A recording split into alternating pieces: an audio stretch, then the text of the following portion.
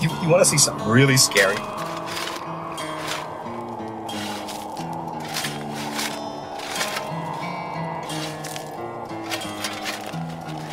What's the boogeyman?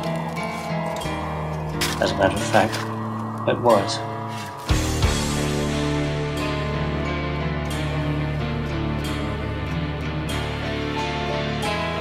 I am the devil, and I am here to do the devil's work.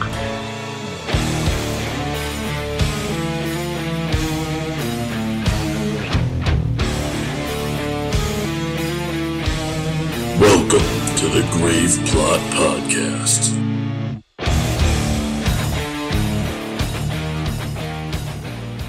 Hello, everyone. What is this voice?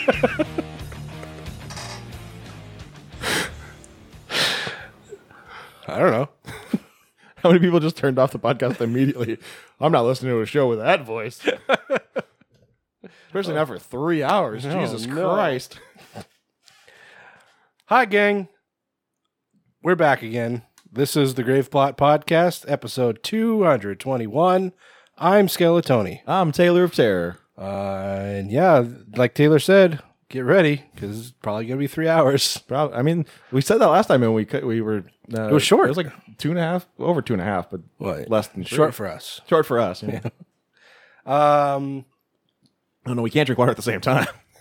Dead air. Dead air. Gotta drink. Gotta hydrate. Gotta stay hydrated. It's warm. Water is life. Hot in the city. Like in the city like Billy tonight. Joel said. Billy Joel. Yeah, it's been on the hot side in Seattle lately. In the world? The world, yeah. Are we still on a streak of the hottest day ever?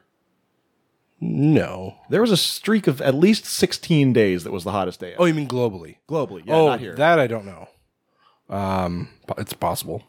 It's been warm consistently. Mm-hmm. Although it still gets pretty cold at night. I mean, well, not cold. Cool. Yeah. Which is not typical when days are this hot. Because, I mean, it seems like when it's hot during the day, it means it's only getting down to, like the 60s at night. And then, it warms up again really fast back up to the 80s or 90s or even. But it's been getting down into the 50s overnight. So it's been surprising. Yeah. But, I mean, we're getting into August, and that's always the hot month. Mm-hmm. So we'll see how that goes. I just hope we never, I hope we never do, but I know we will get another summer like, was it 2 years ago?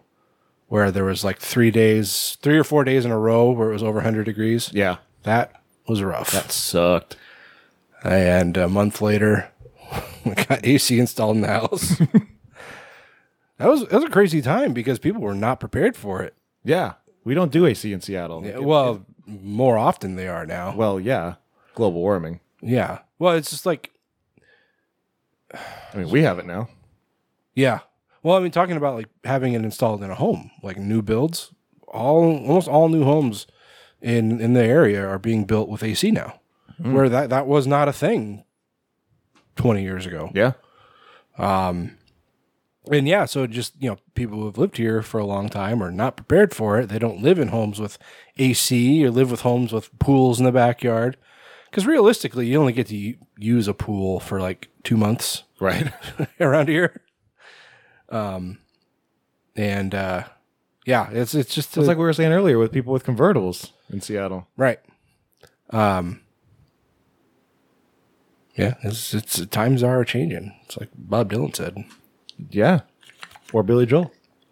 Or Billy Joel. You seen this Fallout Boy? They did a It's like the world and we know it. No, it's like a rendition of "We Didn't Start the Fire." That's the one. Yeah. But they're calling it a cover. It's not a cover. It's not a cover if you change all the words. Yeah. That is a parody, is what it is. Well, yeah, I guess technically it is. But I mean, it's. I'll give them credit where credit's due. It's clever how they did it, and making it fit with the tune of the original song using modern occurrences. Isn't there like 6 verses? In the Fall Out Boy version. I don't know. I don't know if I've listened to the whole thing, but I swear to God, it just kept going. And like I looked at the time, and it was like the song's like 3 minutes long. I'm like, how? I don't know. Things that are annoying just kind of do that too, though. Anyway, so how's it going, Taylor? Not so bad. Yeah, what's new? Not much. We've seen each other a lot more than usual. This has been an active month for the two of us. Right. Usually, in most cases, we only see each other when we record. Yeah. Just it's too challenging to get together more often than that. But I went to a ball game, and the next night we went and saw the Aquabats, which was amazing. As always. Yeah, I think I told you that night. I was like, we've seen them, 3 times? At least. Well, I mean, you may have seen them more than I have. God damn it. Hold on. I should have just left it alone. Yep. I told you last episode, you always got a fiddle. It's crooked. It's driving me crazy. It's fucking with my OCD. You should have fixed it before we started recording. I didn't notice it. God damn it. Now it's worse. All right. Oh, you are just fucking up. Fuck my life. Do we need to cut? No, let's just keep going. I'm gonna deal with it. I'm gonna deal with this thing that's driving me crazy. And we're not going to cut any of this out. No. I never cut anything out. That's why I keep talking, because I know you're going to leave all this in. And so it's either dead air and the sound of... Oh, I cut dead air out. If there's ever a time when we have too much dead air, I always cut it out. But if one of us is talking, we'll just keep it going. This is gold. Yeah, clearly. Anyway, but yeah, Aquabats, they put on a damn good show. It's always entertaining. Yeah, I got home and Lynn was like, how was the show? And I was like, amazing. Yeah. And she's like, are they your favorite band live? And I was like, yes. No hesitation, no surrender, no man left behind. Absolutely. Yeah, it's definitely up there, or they are definitely up there for me. But I've seen. I will say the fight this time was a little lacking. Yeah, they seem like they were not. It seems like in the past they've had more than one fight too. Yeah. Or they'll have like a fight and then like a dance battle. Right. Yeah. But oh well. Although Bat Commander did forget his nunchucks, so maybe that's why. Yep. And fucking Jimmy the Robot wasn't there. Jimmy the Robot was MIA. Was replaced by Johnny Christmas and someone who sounded like his name was Super Horny. I feel like it was Super Corey, which seems like a very thrown together name. Yeah, there was a couple times I thought he said Super Corny, so Super Corey could have been it. Yeah. But yep. Anyway, fun show. They don't do the commercials anymore either. Yeah, The gloopy commercial. That is definitely something I noticed. Is the show is a lot more concise than the ones we've seen in the past. I don't know if it's Was it? Because there was a lot of meandering. Okay. Yeah, let me qualify that. There's not a lot of extra stuff that they used to do. Yeah. This time there was a lot of just basically doing what we're doing right now. Just bullshitting. Yeah. Just storytelling and playing quarters of covers. Yeah, there were so many covers played, and both you and I had no idea which ones were actually planned. Right. Like, they played Freebird for like 30 seconds. Yeah. And then Played about 5 seconds of Push It. right. Then they played all of Jump. Yeah. And there was another. What was the other one? There was another one that they played all of. Oh, the outfield. Your Love. Yes. Yeah. But oh shit, what's the drummer's name? Ricky Fitness. Right. He was the one singing that. He's not a great singer. But it was Not terrible. It was funnier because he was not a good singer. I'm just impressed by people who can drum and sing at the same time, period. Absolutely, yeah. I mean, singing and playing guitar is challenging enough. Yeah. Doing something you're using all 4 limbs like drumming, too much. Yeah. Anyway, so yeah, that's what we've been up to. Anything else you've had going on? Not really. I mean, speaking of concerts, the Wags are doing Taylor Swift this weekend. That's right. Yep. Not together. No. Separate days. Yeah. Well, I got my wife. So Ed Sheeran announced that he was doing a tour. She ran. Yeah. Sked Sheeran. I don't get it. Letterkenny. We're going to talk about the schedule. Oh. Check the schedule, schmelt. Anyway, he announced a tour, and this was back probably about a year ago now. And I'm like, okay, I'll get that for Kristen for Christmas. Get her some tickets. And then, I don't know, probably not even a month later, Taylor Swift announced that she's going on tour. Fuck. So, and I think I probably talked about that on the show, just that whole debacle. Probably. I mean, people have probably heard about it, just what a fucking mess it was to buy Taylor Swift tickets. Yeah. And somehow I lucked out and got some with no complications. I mean, aside from having to deal with Ticketmaster, which is just one big complication. But anyway, so I ended up giving those to her for Christmas, and then I gave her Ed Sheeran tickets for her birthday. So she's doing that this weekend, and then Ed Sheeran, I don't know, sometime next month. But yeah, your girlfriend gave me a bracelet to give to my wife. Oh yeah, what does it say? I didn't actually. I think it see said what it Seattle. I don't. Oh, that's not very clever. Apparently, this is the thing: is everybody makes. It's TS Seattle. Oh, And it's a bracelet you'd expect like a 4-year-old to wear. right. Yeah. Apparently, this is a thing that all the Swifties make friendship bracelets and then trade them like Pogs. Pogs would be so much better. Obviously, I'd actually use Pogs. Tony, let's make ghost Pogs and take them to the ghost show. Ooh, And then just challenge people. And people are like, are those fucking Pogs? Yeah, did you bring yours? No, I didn't bring any fucking Pogs. What are you talking about? don't worry, I got plenty. By the way, we found somebody to make us Pogs. To make custom that's grave probably plot what we're doing. podcast. So Did you hear what I said? great podcast. Pogcast. That's a good one. Yeah. We should start a podcast about Pogs and call it the podcast. Why aren't we? I'm surprised we're not making a podcast right now. There's got to be one, right? It's pretty on the nose. It's got to be out. The Pogcast, a weekly podcast dedicated to the poggers things in life. What the hell does that mean? What? The hell's a Pogger? I don't know. It says video games content creation with a heavy focus on the FPS escape from Tarkov. I don't understand these words. Fucking Gen Xers. Gen Z, not X. Xers have their own problems. What? Yeah, I don't know what poggers is. Originated in the gaming channel on Means Twitch. An expression of excitement or amazement. Yeah, okay. Whatever. See, I hear poggers, and to me, that's people who play pogs. Sure, yeah. That's immediately what I would assume. Even though I'd never heard the term before, that's just what I would assume. So keep an ear out for the real podcast. We just play pogs and record it. I sent you that picture of my nest egg as I... It was a five Power Rangers pogs. Six Power Rangers pogs of a set of 50, by the way.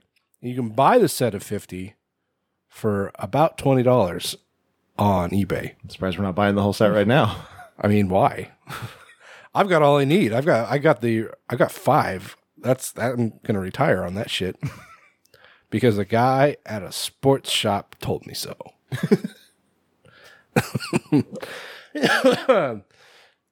But yeah, I was looking through my pogs and I can't find any of my slammers.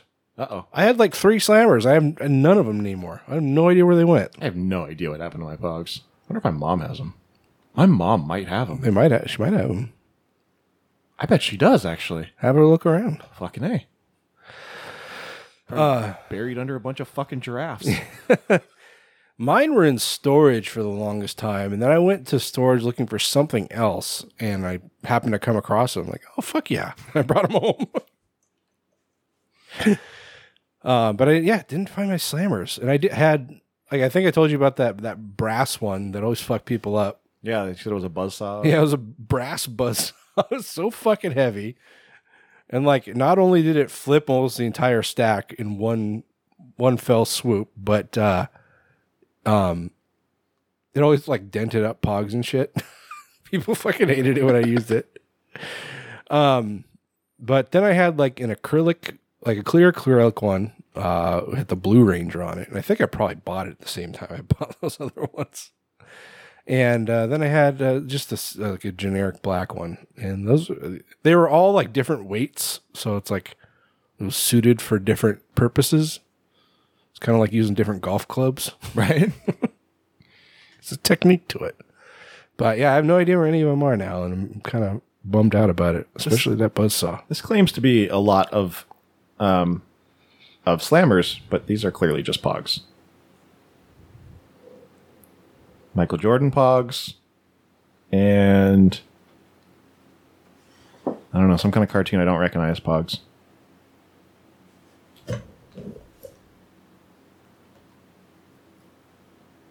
Yeah, those look like pog designs. Just generic cartoon shit. But yeah, those are not slammers. No, they're definitely not slammers.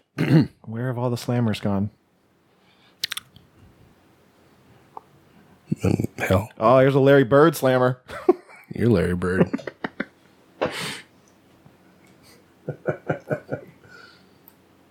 That's what mine looked like, sort of. What? Just this pile of... Oh, the buzzsaw one? Is that an actual buzzsaw? With O.J. Simpson? No, mine had a yin-yang in the middle, but I'm just talking about the shape of it. Anyway. Cool. Anything else fun going on with you, witches? No, not really. Neat.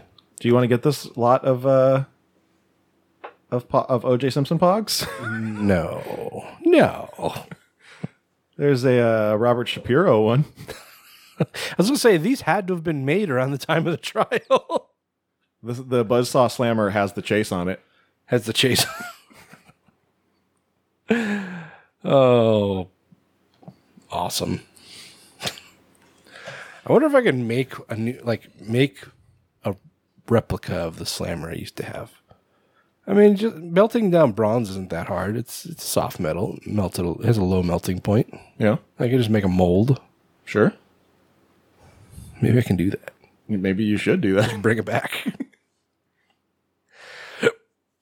Anyway. All right. Yeah, I don't think I have anything more to bullshit about. We're going to Ghost in a couple weeks. That's right. That's exciting. Then we're going to Ghost again in a month. Yeah. It'll be busy. A lot of Ghost. A lot of Ghost. A lot of Swedish death metal. Yep. No. Are they Swedish? Yeah. Why do I keep wanting to say they're Finnish? It's not Finnish. Oh, yeah, you're right. Okay, yeah, they are Swedish. Yeah, I know. Okay. Yep.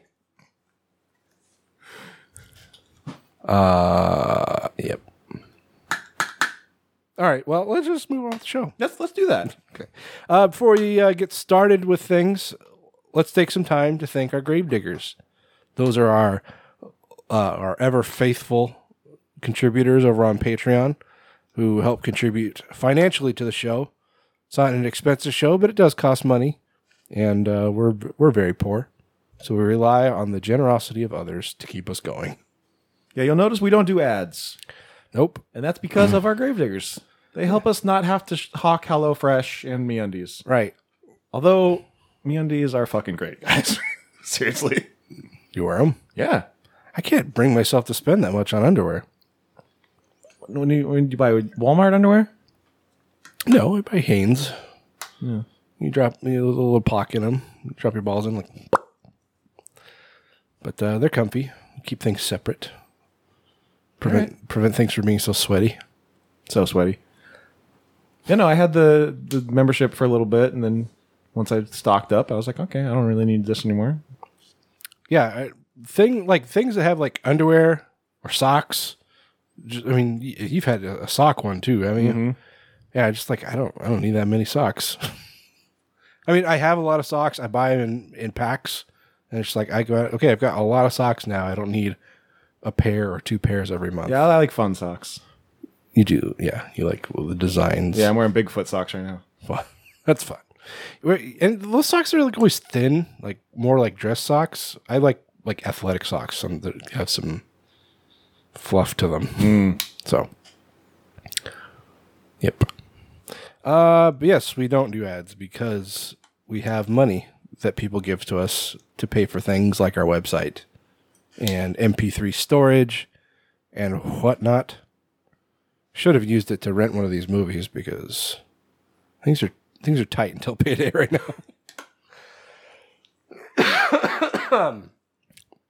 But anyway, those people that I'm speaking so disjointedly about are Carlos Rodella, Gory B Movie, Max Zaleski, Aaron Meyer, Bob Voorhees, Kevin Nesgoda, and others. And I say and others because they do not give us enough money for us to talk about them too much on the show. But they could. As could you. You could be a part of it too. And so can you. Taylor, tell them how. By going to patreon.com/Graveplot Podcast. For as little as $1, you can join the Gravedigger Party Union. I don't know. What do we call them? Gravedigger Group. Collective? Gravedigger Collective. I don't know. Sounds fancy. And you can do things such as join us live for Horror Business every single goddamn episode. We're doing it right now. We are doing it right now. And $5 get your name in the show. You also get discounts on Graveplot Podcast merchandise and Graveplot Film Fest tickets and free entry into the Graveplot Pog tournament and just all kinds of crazy shit. It's so much fun and it's great and you'll love it. And so much stuff. And bring money. Yeah, that's the most important part. Bring money. Yes. Because that's what we need from you. Yes. All right. Well, I guess without any further ado,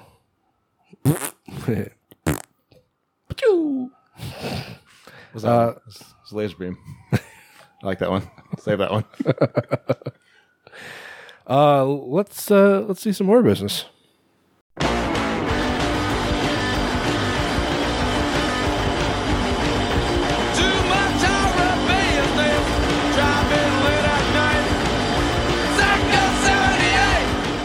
All right, starting out in real world horror. I guess it doesn't really matter where this is. It's probably somewhere in Central Coast, right? Probably San Francisco area. Ish, yeah. The Bay. San Francisco adjacent. Well, 49ers quarterback Sam Darnold was on the Pardon My Take podcast. I'm not familiar. Are you? I think it might be an ESPN podcast, but I'm not sure. Okay. Or used to be, maybe. I know the name, but I don't know like who hosts it, or I just know it's a sports podcast. Got it. Well, he was on said podcast recently, and was talking about a strange experience he had while staying in George Kittle, who is another 49er. Tight end. Yeah. Staying in his pool house. He said it was crazy. You say it like Christopher Walken? Yep. That's crazy.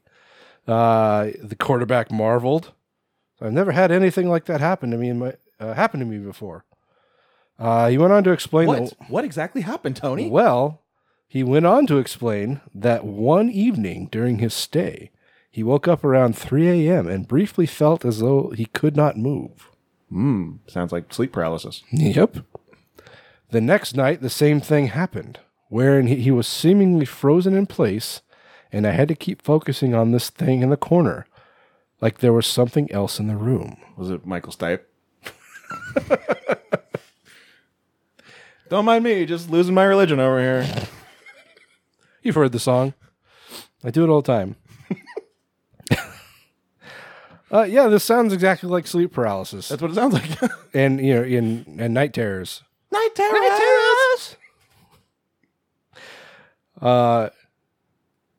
Yeah, our I think we've got two friends who have night terrors. I don't know that they'd want us necessarily talking about it, but they've spoken to us about it. Mm-hmm. I know of one. I'm not sure who the other one is. So you can tell me later. Okay, if we remember, probably not Put remember. it in the chat. Huh? Put it in. We got a chat on the thing. Little thing. Yeah. Well, those are comments. We don't want comments. No, chat. Where's the chat? Oh, you click there. Click. Where? I'll join chat. Yeah. This makes for a great podcast. Yeah, but oh, really? Which one? Second one. Yeah. Oh, well, Didn't he write a story about it? well, he writes stories about a lot of things. I don't know which ones are true. Anyway, but yeah, it sounds exactly like what happened. And there's so many like just perfectly explainable things that people just automatically associate with, like, oh, it must be ghosts. It's aliens. It's a weird thing though, because like if he's never experienced that before and hasn't experienced it since, like it's kind of a weird thing. Like I got a story. I used to live in the bottom floor of this duplex. My friend owned the house or rented the house, and I stayed in the basement. And while I lived there, I had these nightmares where I would wake up screaming, and it was usually like You actually woke up screaming? yeah, like literally. Wow. It was, something in the dream would happen where I would start screaming in the dream, and then I would wake up and be screaming. That's weird. And it never happened before and hasn't happened since. It only happened when I was in that house. I'm not saying it's supernatural or anything. I'm just saying it's a very weird occurrence. And so it's very, very, very weird.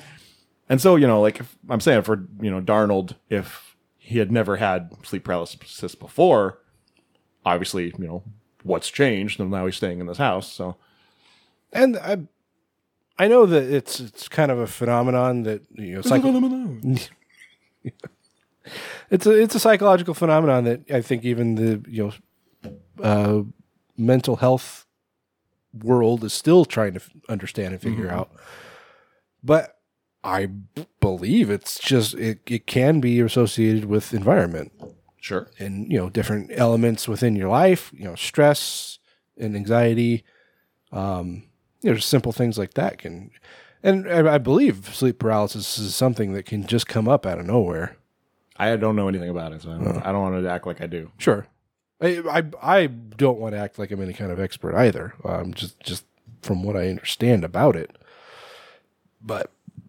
Anyway, this is exactly what it sounds like. Not being able to move, having some kind of creature. People call them demons Or jackal. or jackal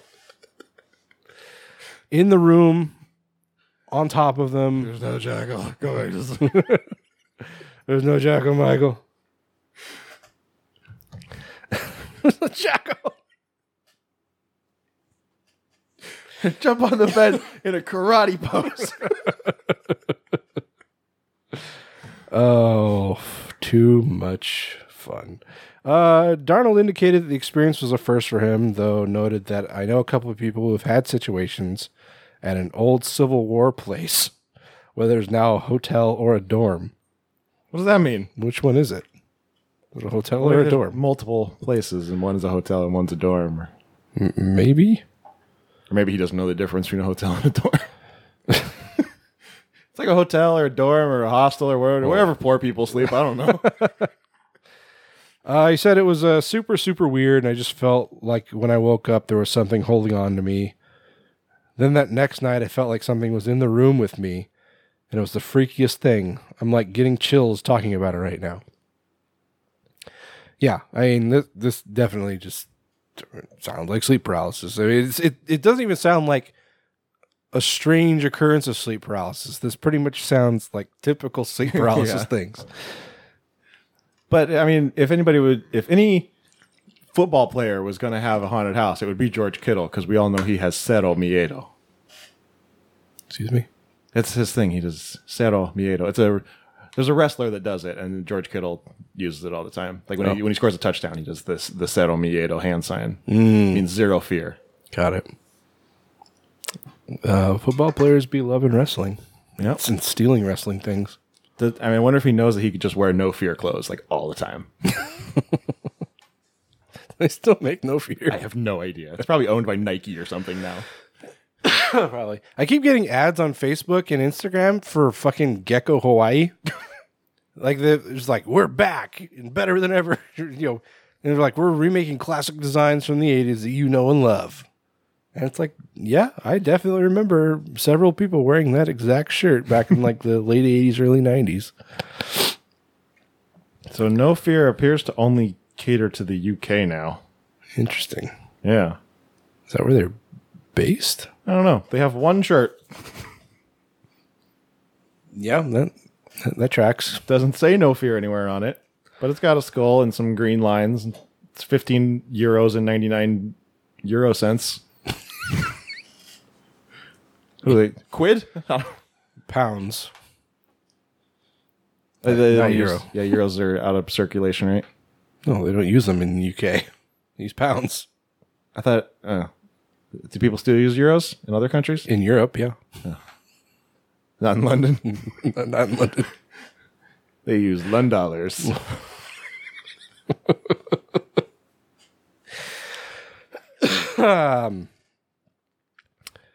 Yeah, so there you go. Anyways, Night terrors! I don't know if Darnold has moved out of George Kittle's pool house, but I hope wherever he lives now, he's sleeping well. Except when they play the Seahawks, then fuck him. It's the end of the world as we know it.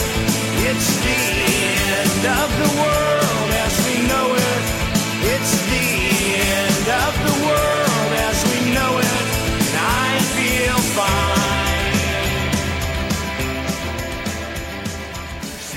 So like most people, and particularly horror fans, Tony and I have had the conversation of, yeah, I could totally survive a zombie apocalypse. Oh, most definitely. Yeah, and I just, Tony's got a lot of machetes, And you. and he doesn't care about his family, so you just Fuck them. Every man for himself. YOLO. Well, there is a reality show coming to Netflix from Korea that seeks to prove who can and cannot survive a zombie apocalypse. It's called Zombieverse, and it's going to be airing August 8th. It is a reality series set in the heart of South Korea's capital, Seoul, where a group of survivors must work together in order to survive as they search for food, water, transport, and shelter. Work together. What's Korea? So it's not America. If it was America, they would be backstabbing and also having sex all the time. And Sure, yeah. that's why there could never be an American baking show. Like the Great British Bake Off. You can have a Great American Bake Off because people be like, I'm going to fucking take a poop in that guy's brownies. Like, Come as burrito. you'd see people just like dumping shit in people's batter and stuff. Where was I? Every day, the contestants are given tasks to complete in order to earn the supplies they need. However, if any of them are bit, then you must be left behind. You bit! They've done this before. Yeah, you're telling me that, and In London. It was on the BBC, not that one. And it was called I Survived a Zombie Apocalypse. yeah, I do not remember that. 2018, I think. I believe you can watch the whole series on YouTube. Who said this? I think this is from a press release. Since Korea is famous for our zombies, hang on, what? I mean, they got Train to Busan. It's keeping you up? Keeping you up over here? I'm tired all the time. Yes, they do have Train to Busan So, I mean, I guess they're known for their zombies now. because of one movie. I'm sure there are others that just don't know about them.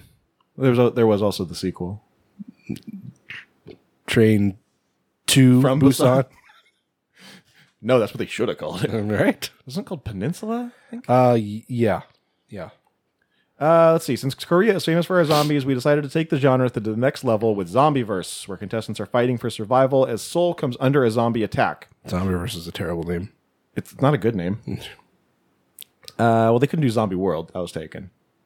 Why not? Because it's taken. By whom? By Universal. But that was Zombie Land. Yeah.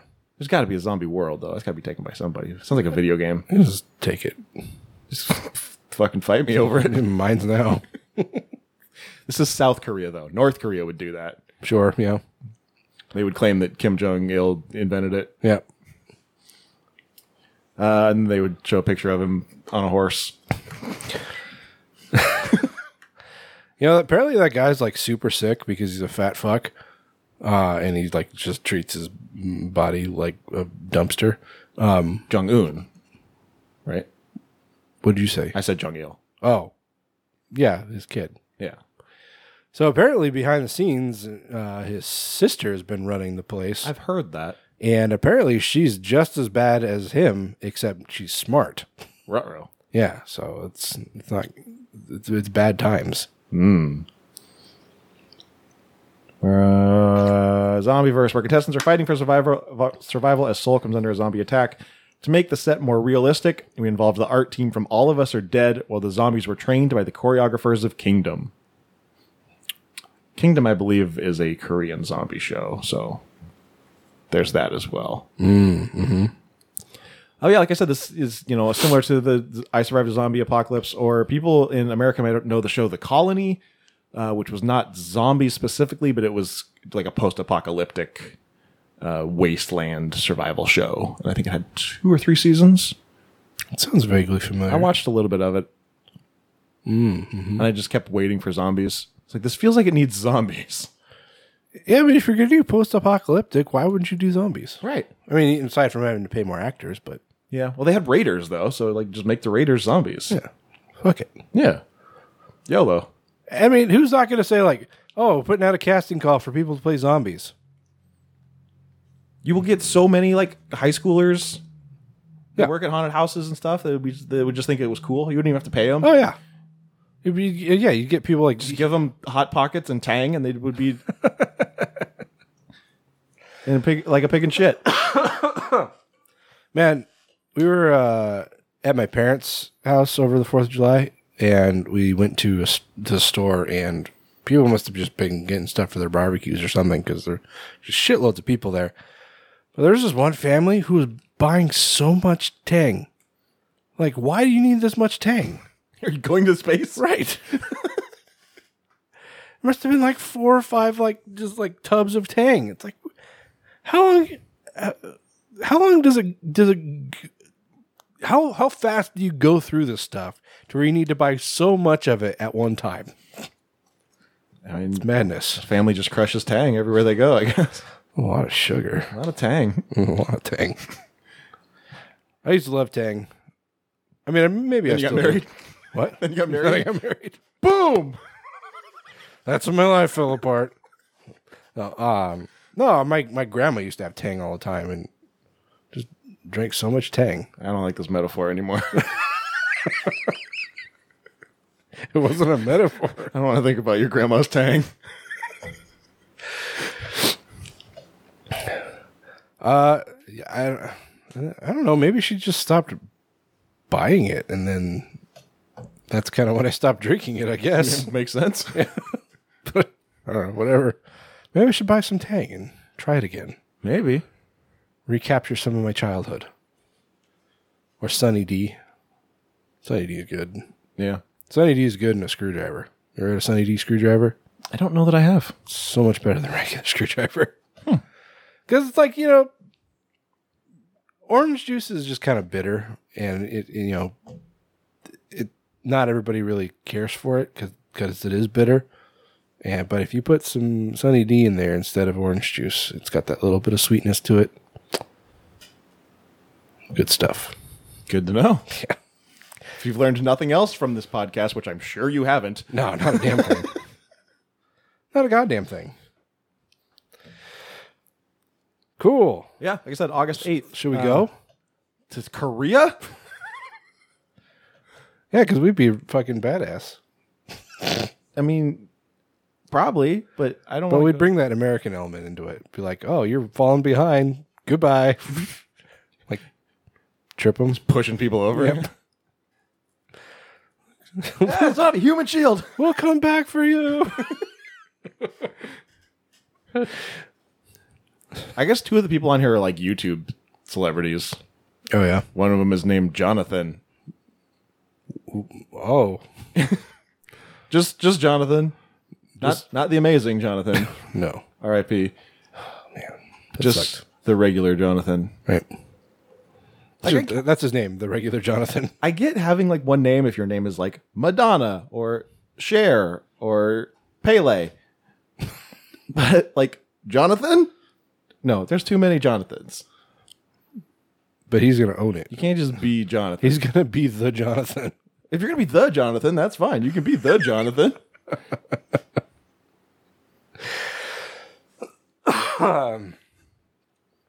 Anyway, yeah. Korea. Zombies. Yes, I cry. Yes, I cry. Living dead. Living dead. Living dead. Here I am. Living dead. Living dead. Speaking of zombies, do you guys ever think about things that like nobody ever asked for, and then they happen, and you're like, well, why? Well, I've got one of those things for you. Apparently, Return of the Living Dead is being rebooted. Why, you ask? Don't know. For money? I mean, yeah, I guess. The company Living Dead Media is behind it. Makes sense. Is that what's his face? I mean, the guy who was behind the original one. Not Romero, but the other one. Yeah, God damn, I can't remember his name. Me neither.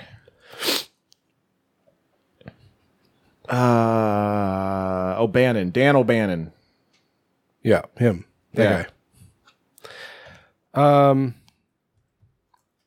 Apparently, attached to direct is Steve Walsh, who you Name sounds familiar. may or may not recognize from the film Muck, Oh, no. which seemed like it should have been awesome, but it was not. Like, I would never qualify most horror movies that, this is going to sound terrible. I'm trying to phrase it in the way that I mean and not the way that's going to sound terrible. Okay. When there is a violence against women in horror, I don't necessarily raise a fuss. It's like, that's just horror. Violence against everyone. Sure. Muck was a different animal. Yes. That was unnecessarily and inappropriately violent towards women. Yeah. And it was just mean. Yeah. And it was also just wasn't a good movie. Yeah, no, yeah, it was not good. I'll forgive that in a lot of cases, if the violence and, that kind of stuff, the special effects, if that supports it. But even that wasn't good enough to make up for just the terrible story. But anyway, yeah, so him. According to the company, I assume that's Living Dead Media. Yes. According to their website. I've never seen his other movie, which is, what was it? Something about goats. Kill Kill Her Goats. Her Goats. I'm not familiar with it. But from what I saw online, it's equally as bad, Really? if not worse. Like quality or towards women? I can't speak to the second part, but Okay. just I saw someone say they were two of the worst movies he'd ever seen in his life. Neat. So I'm on Living Dead Media's website. They have currently made 3 movies. Oh. One called Fog City, which I've never heard of. One called Muck. And one called Kill Her Goats. Oh. So they've got a real good reputation then.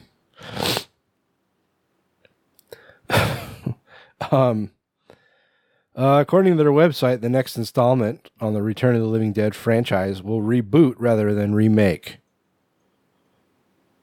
Okay. I don't know if that's a positive. So I feel like it might be insulting if they try to just straight out remake Return of the Living Dead. Yeah. So Walsh also did Fog City. So is this his fucking company? It must be. Coming soon, Return of the Living Dead, National Lampoon's Dead Serious, What?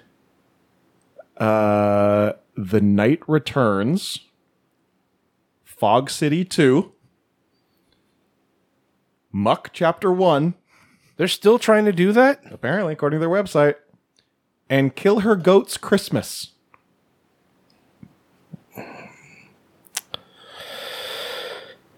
Okay. What is happening? What is happening? I mean, Return of the Living Dead, it's not like Night of the Living Dead where the rights are ambiguous. It's like somebody owns the rights, don't they? As far as I know, yeah. I thought that was why they made it. I don't think so. I think it was because O'Bannon and Romero had just different ideas of where the franchise should go. I think that's why they split up after Night of the Living Dead. Either way, they say our reboot of Return of the Living Dead will expand the existing world created by the original 5 films. God, there are 5? Yeah, 5. Jesus. While staying true to the R-rated sci-fi horror dark comedy roots adored by fans of the cult classic around the world for the last 35 years. I feel like the whole kind of like comedic element of it was kind of abandoned after the second one. Yeah, sure seemed to be. Because Return of the Living Dead 3 was definitely much more straight-laced than the first two. I mean, because it really didn't have that punk rock element to it anymore. Mm-hmm. Then they tried to do the Rave to the Grave, and it didn't have I mean, I don't remember 4 or 5 having any comedy. They were pretty dark and just trying to be sinister. Yeah, and they were also Sci-Fi Channel movies, so They're not good. they're not good. The company also notes on their official website, we are excited to resurrect this storied franchise for current fans and new generations of zombie fans. Well, more power to you, I guess. Stuff like this where I come more and more to understand, like people getting up in arms about things being rebooted or remade. And it's just like, there's always been these kind of level-headed individuals out there say, this is not going to erase the ones that you already like. It's just a new one. Right. You can still enjoy the old stuff. And I feel like I'm starting to mature towards that point, and this is helping with that. Or that is helping with this. It's like, all right, well, Return of the Living Dead 1 and 2, and 3 to a lesser extent, those are still there. I can still enjoy them. I don't have to watch this. Yeah, it's more, I think, for younger generations, and they'll be like, Return of the Living Dead, other movies fucking dog shit. And you'd be like, oh, young Padawan. Right. I guess that's something that I always held on to. It's just like, but you're ruining it for future generations because they're going to think that is what it is. Right. I mean, using the Star Wars reference, it's a perfect example. What's Star Wars? Huh? What's Star Wars?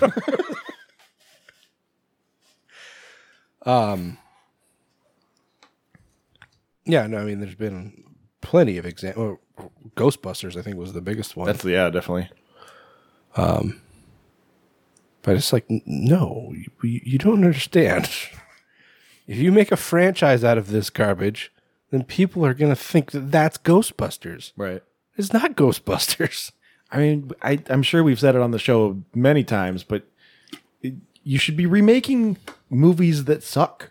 Yeah. Those are the movies that you should be remaking. And it's probably the easiest thing to do, too. Yeah, because nobody gives a shit. Yeah, all you can do is fail upwards. Right. Worst case scenario, it's the same movie and it sucks. Yeah. if your movie sucks, you just be like, oh, well, the source material sucked. So what do you want me to do? Yeah.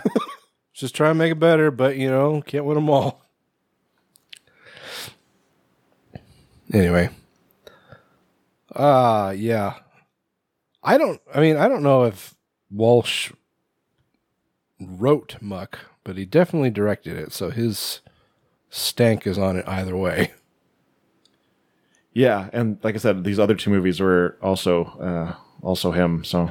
Right. So he did write Muck. Okay. I thought I remembered being a writer-director, but I wasn't sure. Anyway. So there you go. Okay, wait. So he directed Fog City. Okay, all three. Fog City, Killer Goats, Muck. He wrote Fog City. Okay, he wrote all three also. Okay, sorry. IMDb changed their format. I'm still not... Did they? Yeah, a while ago, but I'm still not fully understanding how it works.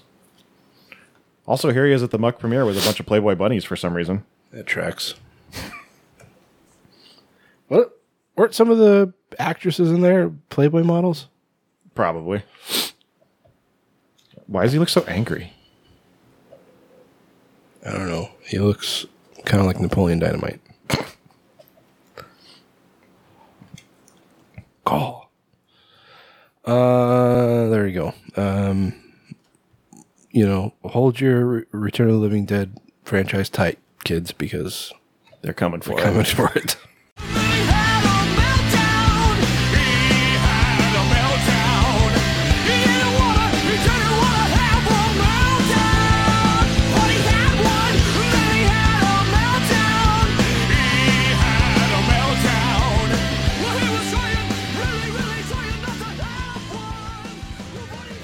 So we here at the Great Plot Podcast, we're big fans of... No, this is wrong. We are not big fans. Well, we are big fans of Sam Raimi, but that should not have said Sam Raimi. It should have said Ted Raimi, who we are also big fans of. Oh, yeah, most definitely. Of Ted Raimi, of course, the brother of Sam Raimi, famous director of such films as Spider-Man 2 and Drag Me to Hell. Right. Ted Raimi being famous for being, hey, it's that guy. In Spider-Man 2 and Drag Me... Is he in Drag Me to Hell? I don't think he is. He, of course, famously played Henrietta in Evil Dead. Evil Dead 2. Yes. But the Deadite Henrietta, not the Right. regular one. Well, he's got a new movie coming out. It's called Failure. Trying to tell us something there, Ted? It is a psychological thriller, which we have its world premiere next month at Fright Fest in London on August 28th. Failure follows James, played by Raimi. James? Yep, maybe it's a soft J. Soft J. Yamas, who has a big debt with the bank and is given 1 hour to choose between financial ruin or murder in order to protect his family. What kind of choice is that? What kind of bank is this? Is it run by the mob? Yeah, it says who has a big debt with the bank. Not with the mob, not with a bookie. As the hour progresses, he finds his home and phone invaded by multiple characters, pulling him in different directions, gradually adding to his distress and his unraveling. But who is real and who isn't? What? Took a weird turn at the end there. Yeah. It's like, are you implying that He's just some people are not, in fact, real? He's like, all I know is that motherfucker is not real. Seen that video? Lady on the plane? No. Oh, there's this lady who went crazy on a plane, and she was just like, I'm getting off the plane. You can stay if you want. But all I know is that motherfucker back there is not real. And people are like, what is she talking about? What motherfucker? Yeah. And like, it's funny because like everyone looks, and it's like, even if there's somebody back there, like it's just like some guy sitting back there going, huh? What? I don't know what she's talking about. Yeah, and then apparently they like had to get everybody off the plane and then eventually let them back on. Boy. So I saw a quote from somebody on the plane who was like, I'm not getting fucking Final Destination. Oh, but here's the craziest part. You know who was on that plane? Carrot Top. Oh. Maybe that's who she was talking about. Maybe. He's got a weird face now. She could have thought he wasn't real. Face. He's all buff. It's fucking weird. It's so weird.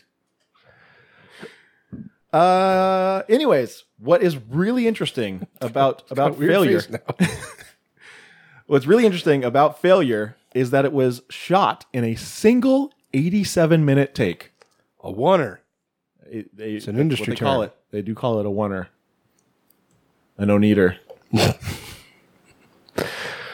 I don't think that I've seen an entire movie in one take. I know it's been done. Yes. I saw one. Fuck. I can't remember what it's called. I was going to say Coffee and Donuts, but that's not right. That's Adam Green.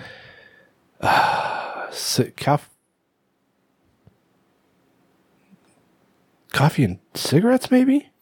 But it's a whole movie. Jim Jarmusch? Jim Jarmusch? Maybe he did it.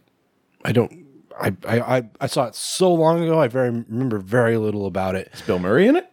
I don't remember. No. I can remember Gene Triplehorn was in it. That's the only person I can remember. How would you remember Gene Triplehorn and not Bill Murray? Don't know. But yeah, it was a whole movie shot in one take with different cameras. So it's not just a oneer. Because a oneer doesn't cut. Didn't cut. Oh. There were two cameras going simultaneously. So like at any point on the screen, you'd have two shots. Oh, it wouldn't switch. No. Well, characters would switch. Go from like one shot to the other, and it would like carry on in this other frame. It was very creative, and it was easy to follow, surprisingly. It doesn't sound easy. No, it doesn't at all, but it was very easy. God, I wish I could remember what it was called. I mean, I know there's a movie called Coffee and Cigarettes. I just don't know if it's the movie you're talking about. Let me see if I can find it. Let's see. Well, Raimi said in a statement, insanely excited to show British audiences this film. I really am. I fucking promise. As I'm mostly known to my fans as the horror guy. I'm proud of that, but this movie is going to show a different side of me that the fans will really dig. Also, it's at Fright Fest, the biggest horror and thriller event in the UK. My kind of moviegoers. Yep. It's from director Alex Caham? Quinn? Who is returning to Fright Fest after his 2021 genre film debut, Forgiveness, which I'm not familiar with. Do you know Forgiveness? You know that movie? I don't think so. No? All right. The film also stars Merrick McCartha from Senior Year, Melissa Diaz from Ruthless, John Paul Medrano from 7 Days, and Daniel Kuhlman from Voodoo Macbeth. And Noel Douglas Orput from Nothing. I don't think I know any of I don't know any of those people or those movies. I don't know any of that stuff. I don't know what the fuck you just said, little kid. Oh, here it is. Okay. So it's 4 frames. Holy moly. It's called Time Code. That's not even close to what you said. No. But again, I saw it so long ago.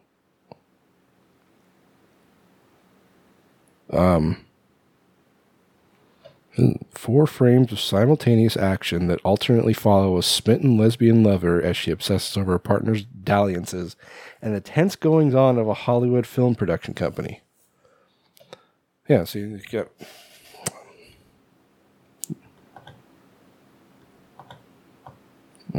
yeah, see, you've got like... Just, these are all oneers. Like, these cameras never stop running.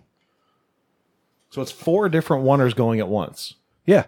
And they will like the characters will cross over. And like I said, the one character will cross into the one and like they'll part ways and like they'll start following those characters now. And that's wild. It's always going. And yeah, it was really good. I think. I remember it being good. if nothing else, I remember it being very creative. It sounds very creative for It sure. was from the director of Leaving Las Vegas. So Oh. Did it have Nicolas Cage in it? it did not have Nicolas Cage. I bet it did. You just didn't even notice. It had Janine Triplehorn, Stellan Skarsgård, Stellan who? Skarsgård, Salma Hayek, Xander Berkeley, and others. Richard Edson. All right. Well, go check out, what is it called? Time Cop? Time Code. Kyle MacLachlan was in it. I felt like I vaguely remembered him being in it. Anyway, yeah, really interesting concept. So, anyway. So go check out Time Code. Or if you're in London, go check out Failure. Why is he doing this in London? Why isn't he doing it in America? Because they're his kind of moviegoers. Oh, so we're not his moviegoers? Apparently not. We can't be his moviegoers? Hey, we saw My Name is Bruce in theaters, Ted, so Yeah, fucking A. You were in that. We've Yeah. seen it. yeah. You sang that song about bean curd. Right. Wait, that was him? Well, there was a song about bean curd in it. Yeah, we sang it. Yeah. And Bruce sang it. Bruce sang it. Quan me, Quan you, Quan di. Apparently, I remember looking this up at some point, but apparently Guandi is actually a real deity. Is he? Yeah. Well, I'll be goddamned. I don't know if he's the patron saint of bean curd, but Probably not.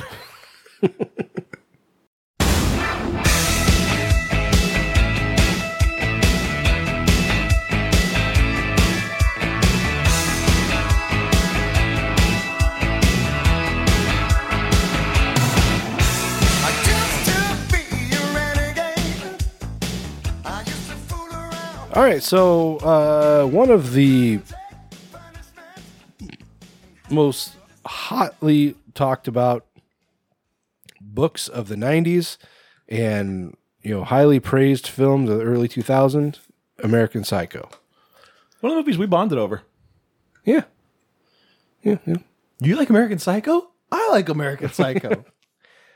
I like the scene where he's having the threesome and he's pointing at himself in the mirror. Yeah. And he's like, don't look at it. Because Eat I've it. done that. No. You've not done that. No, I haven't done that. I was alone. Oh, I've done it. Up here. Done a lot of stuff up here. A lot of it. You do not want to know. No. It is depraved. You've never read the book, though, have you? I have read part of the book. Oh, okay. I've read a part of a lot of books. Fair. Yep. Books just do not hold my attention. I I have a used- hard time retaining them. So a lot of times I'll get to a part and it'll reference a previous part and I'll have to go back and reread the part it's referencing because I don't remember. I guess when that happens to me, I'm just kind of like, oh, okay, yeah. I remember that a little bit. Let's just keep this going.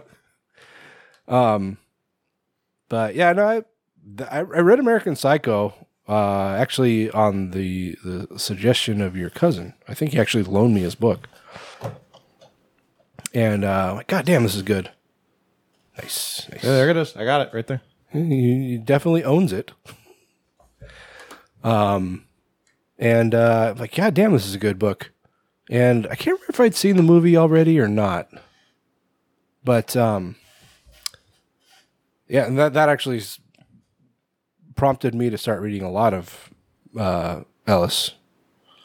Did you read Less Than Zero? Yeah, I read Less Than Zero. I read Paradise Lost? No. it's Milton. What was the one that had Robert Downey Jr. in the movie? Was that Less Than Zero? That was Lessons. Yeah, that's Lesson Zero. God damn it. Lesson Zero, Lunar Park. Rules of Attraction? Yes, I did read that one. I saw that movie with the Dawson. The Dawson. Wasn't like the Dawson and like Shannon Sossaman. I think wasn't. Jessica Biel, I think, was in it. Yes, I think you're right. Anyway, well, apparently, American Psycho is getting the comic book treatment. An upcoming 4-issue series being published by Sumerian. It's going to adapt the movie as well as serve as a sequel. Now, I've read a treatment that was supposed to be a sequel to American Psycho. I've seen a sequel to American Psycho, and it's terrible. Yeah, that was bad. Because fucking Jackie from That 70s Show kills Patrick Bateman. Yep. Like, please.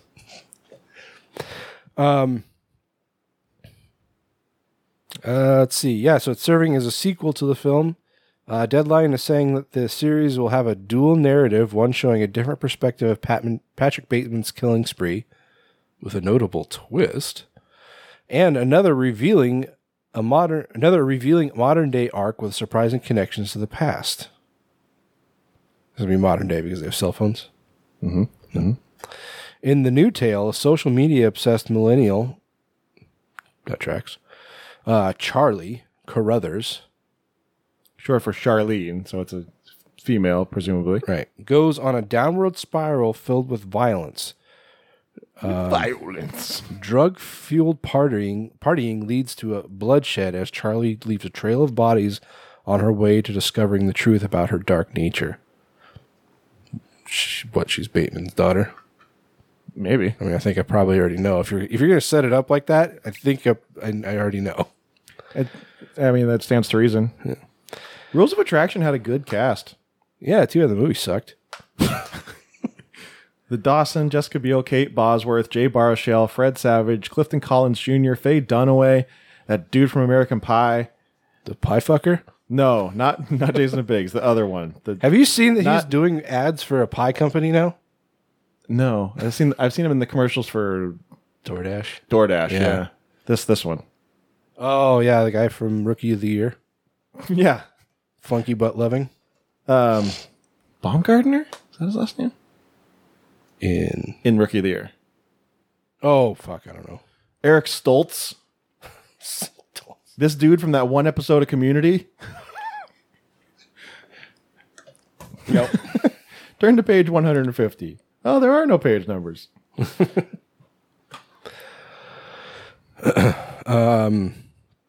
Let's see. Marker Posey. So pretty much just who's who of late 90s, early 2000s celebrities. Yeah. Somebody named Holly Hollywood. Sounds like a porn star. It does sound like a porn star. I wonder if she's a porn star.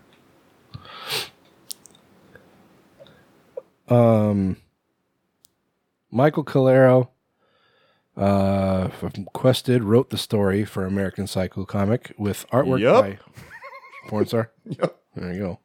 I mean, I'm guessing from this filmography. I don't know if Young and Anal 4 is mainstream. Yeah. Or like Blonde's Asses and Anal. All Ass Blowout 1.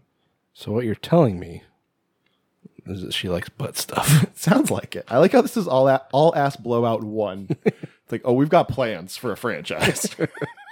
We're going to shoot the first 5 this afternoon. Okay, yeah, so Michael Calero wrote the story. There's going to be artwork by Peter Kowalski from The Witcher. I'm not sure if it's maybe the game or if there was a Witcher comic. Color by Brad Simpson from Kong of Skull Island. American Psycho #1 will slash its way onto comic book shelves on October 11th, 2023. I don't know about this. I mean, it doesn't. It's not Bateman, so like, why? Yeah. So, dual narrative, one showing a different perspective of Bateman's killing spree.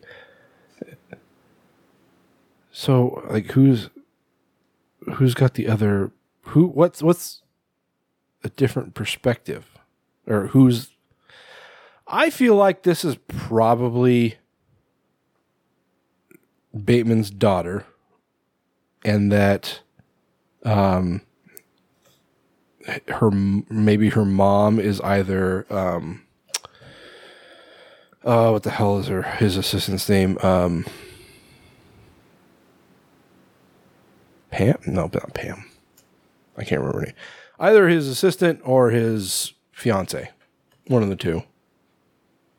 Evelyn is his fiance. I can't remember. That was Reese Witherspoon, right? Yeah. In the movie. Yeah. Yeah. I guess it's following the movie, so yes. Chloe Savini as Jean. Jean. That's what it was. I knew it was like a simple name. Like Jean, Pam. And I have to imagine that this different perspective is probably their perspective of what was going on around the time that Bateman was killing people. That's how I would write it. Yeah. She's a millennial, though, so she wouldn't be very old when he was doing his deeds. No. There's two narratives: a perspective of Patrick Bateman's killing spree, and the other revealing a modern day arc. So it's what I'm gathering from this is it's like there's somebody else's perspective of what was happening with Bateman in the 80s, and then a modern day take featuring this Charlie. So what I'm gathering is that Charlie's probably his daughter, and this other perspective is Charlie's mom, whoever she may be. Could be. Like, again, that's how I would write it. You're not writing it. I'm not writing it. That's why you have no money. It's true. I have no money. Nobody pays me for stuff. I got a lot of ideas, guys. Anyway, yeah, I mean, I guess it's smart to do this based on the film because I think that's what most people are probably more familiar with. Yeah. But the book's got so much more to it than the movie did. And, yeah. Whatever. You got to go where the money is, I guess. Yep. American Psycho. I just moved in my new house today. Moving was hard, but I got squared away. Bells started ringing and chains rattled loud. I knew I'd moved in a haunted house. All right, so we are post Independence Day here in the United States, which for a lot of people means it's officially Halloween season.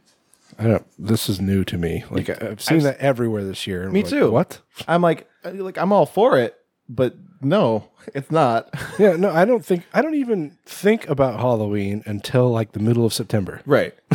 And I love Halloween. Yeah. But yeah, a lot of people are getting in the spirit already. And a big part of Halloween season is, of course, haunted attractions. What was that? My computer came out unplugged at some point. Oh no, is it dying? Yeah. Yeah, haunted attractions. There's a couple that me and Tony usually go to when we can. Yep. Big fans. Both worked in them when we were kids. Yep. Well, if you were in the Minnesota area. Minnesota, oh yeah, don't you know? Oh, yeah. Well, don't you know that their Mall of America is going to have one of the biggest haunted attractions in the country? Oh, you don't say. That sounded a little Irish. That was a little Irish, yeah. But it's like, if I was good at accents, which I'm not good at accents. Clearly. I wonder if it would have sounded any different. Obviously, the Mall of America, biggest mall in the United States. And so, of course, if you're putting a haunted attraction in there, it's going to be big. Yep. It's got to be big. It's being described as a new breed of haunted house, whatever that means. And it's called Onion Head's Revenge. Who's Onion Head? What is he revenging? Onion Head was always a name I used for girls that keep their fucking little top buns. Little top knot? Yeah. I never heard that before. Now you have. It makes sense, though. Yeah. It looks like an onion. It does look like an onion. Being presented by American Monsters, Onion Head's Revenge is set to feature 45,000 square feet of terror. That's so big. That's so many square feet of terror. I'm so scared all the time. I'm so terrified. And elaborate set designs for a haunt experience like no other. The attraction will be running from September 15th to October 31st. Something like that, where you're putting so much effort into so many square feet to do it for 6 weeks, seems like wasted effort. Yeah. That seems like something you got to keep open for like at least 6 months. Also, like, I can't imagine going through 45,000 square feet of terror. Like, I feel like at one point you're just like, are we done yet? Yeah, like, I'm not scared anymore. I'm just kind of tired. Just kind of annoyed. I just need some lunch. Things just keep jumping out at me, and it's like, I get it. The intricate detail and one... Scary. Oh, no, there's a teenager in a mask. That's the fucking worst. Oh, my God. That's why I hate so many haunts. Like kid actors. Like, unless it's like a scene based around something to do with children, there should not be children in a haunted house. And I get, like, a lot of them operate with volunteers. I get that. But it takes away from the whole experience, because unless it's like, you know, some dead kid coming up out of a well or something, it's not creepy. Yeah. It's just annoying. Like the creepy ring girl or something. Yeah. But yeah, like if it's just like a kid coming at you, it's like, I could kick your ass. Yeah. It's like, don't make me fucking punch you. Don't make me physically harm you. Yeah. Especially if you've got fucking jumpy people who are likely to like start swinging. Yeah. I remember one time I was working in this room where there was all these masks and gloves on the wall. That's fucked up. And there was a couple of them that had like holes you could from behind. Sure. You know? And there was this guy, and I knew who he was, so I was like, oh, I'm gonna fuck with Matt.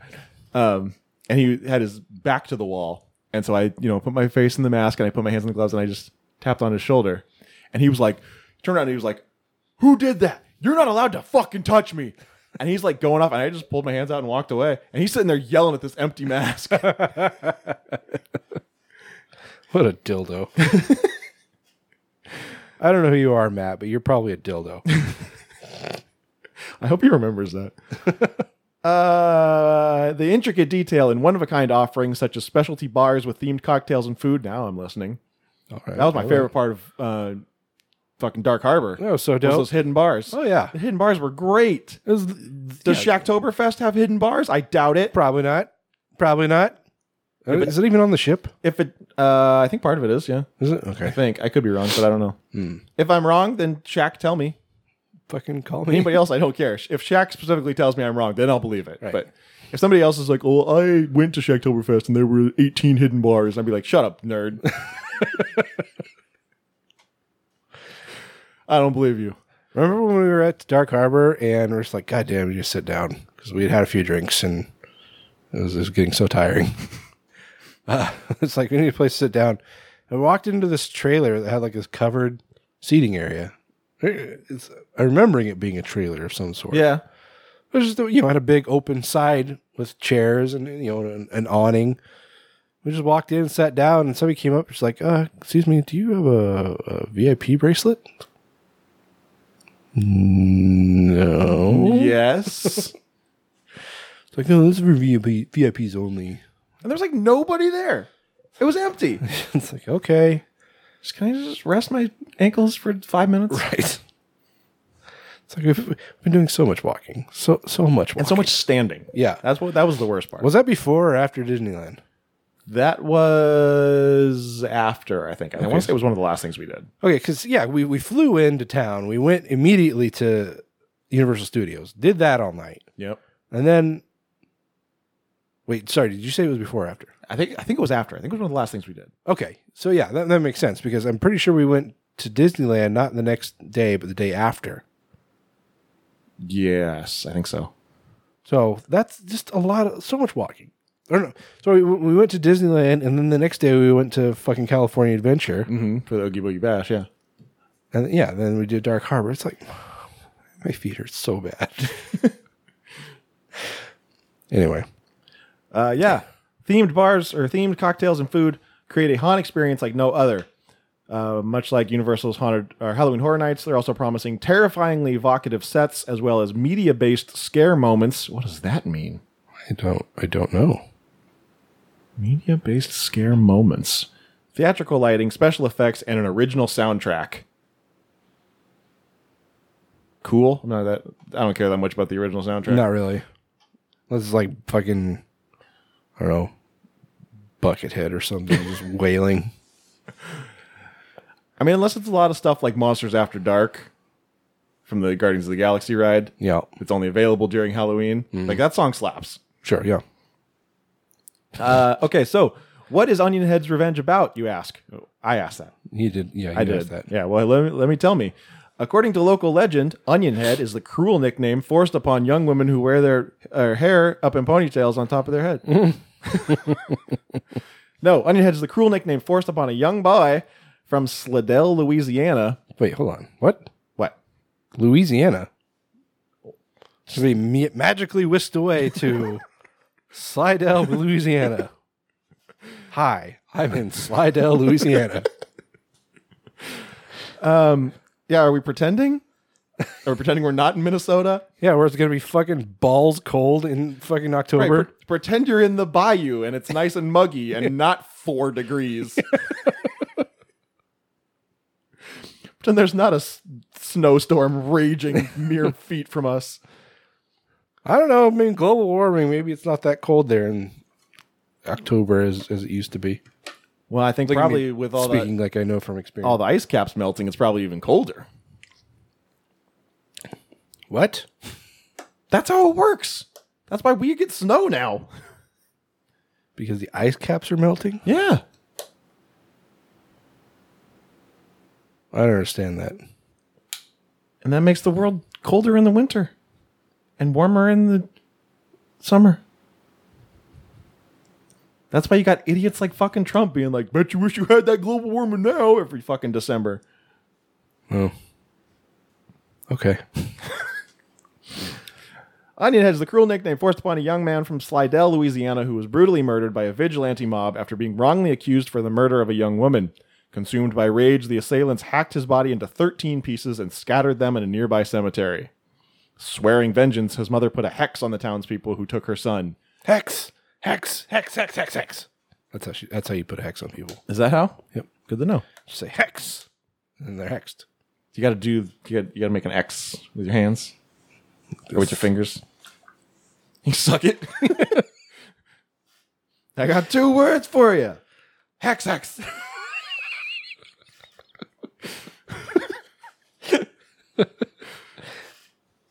Hex on the townspeople who took her son. In the months following, those responsible for Onion Head's murder were each victims of gruesome deaths. Locals still report sightings of a monstrosity hideously stitched together, stalking the cemetery, and out for revenge. American Monsters is hiring now for this year's Mall of America attraction, and you can sign up and learn more at AmericanMonsters.com. If you are in the Minnesota area or going to be in the Minnesota area this Halloween, pre-sale tickets go on sale August 1st, which is right around the corner. Should we go? No. Because you want to go to Minnesota? I'm going to Minnesota. What am I going to do in Minnesota? Fucking fish? Go to a T-Wolves game? No. No, dude, not a fucking basketball. A fucking Twins game? No. Fucking Vikings game? No. Fucking Minnesota United game? I don't know what that is. This is the MLS team. Wow. No. You just go to this and go home? I mean, kind of, That yeah. doesn't seem worth it. Do you even know where? Well, In the Mall of America, so it's specifically. Minneapolis. Twin Cities. Right? It's in Minneapolis, right? I believe so. It's probably in some suburb. It's a big fucking place. I've only seen aerials of it, but Bloomington. Man, I think the biggest mall that I've ever personally been in was this place in fucking Canada. It's called Metropolis at Metrotown. Or maybe vice versa. Maybe it's... Yeah, Metropolis at Metrotown. This is like... Seems redundant. Huh? Seems redundant. Yeah, the town's not called Metrotown. It's just something they made up. But yeah, it's a giant fucking mall. I've been to malls in like fucking LA where they make big malls, and I've never seen a mall that big. For myself, I still don't think it was as big as Mall of America, but it's quite big. Mall of America is enormous. Like there's like roller coasters inside. Oh yeah. Oh, yeah. Oh, yeah. Oh, yeah. We have a share of big malls around here, though. Yeah. I mean, in like the Pacific Northwest, I mean. Oh, yeah. Although Lloyd Center isn't open anymore. Lloyd Center. It was in Portland. Oh. A big fucking mall. Never been. Very big. Is a big one, is what they say. Big one. Do they say that? Probably. Anyway, that's it for horror business. Hey, we made it, guys. Yay. We're officially at the halfway mark. Hour and 24 minutes. Not so bad. We've been worse. Yeah. Remember when we managed to get horror business done? We got horror business done in 1 hour and reviews done in 1 hour. It was a 2-hour show. We just can't do that anymore. Did we do that? Yeah. It was right when we first cut back on horror business. Like 5 stories, and that's it. It's like, all right, we get this done in an hour. Yeah, we just can't do it anymore. It's too much bullshit. And I think like telling ourselves that we're not going to do that anymore, we're just lying to ourselves. Well, we just stopped giving a shit. Yeah, fuck it. We're like, oh, we should probably stop talking about Pogs. Now we're just like, hey, fucking Pogs. You guys remember Pogs? All right, but let's move on and let's do some film reviews.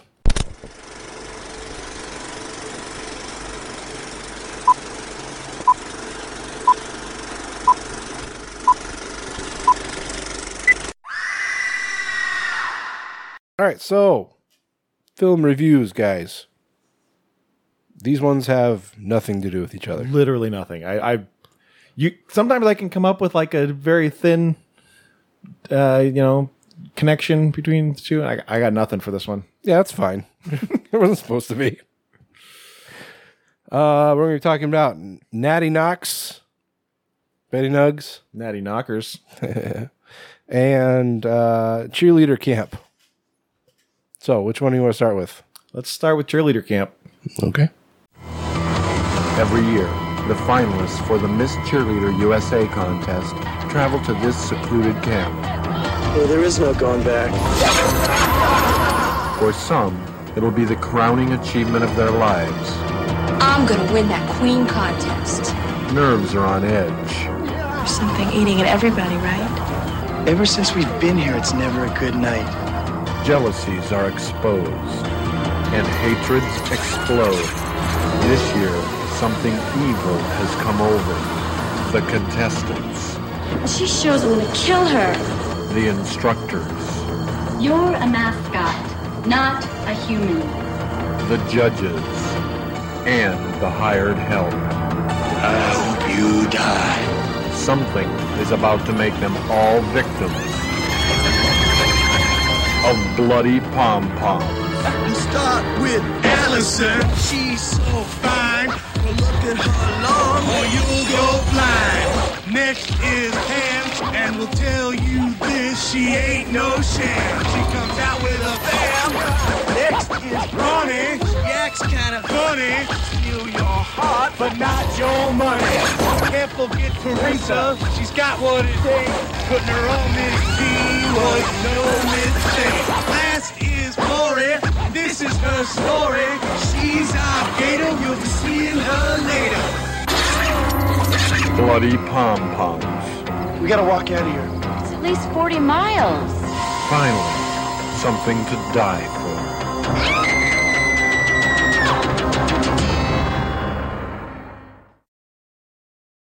Oh, shit. I was going to do a thing. I forgot.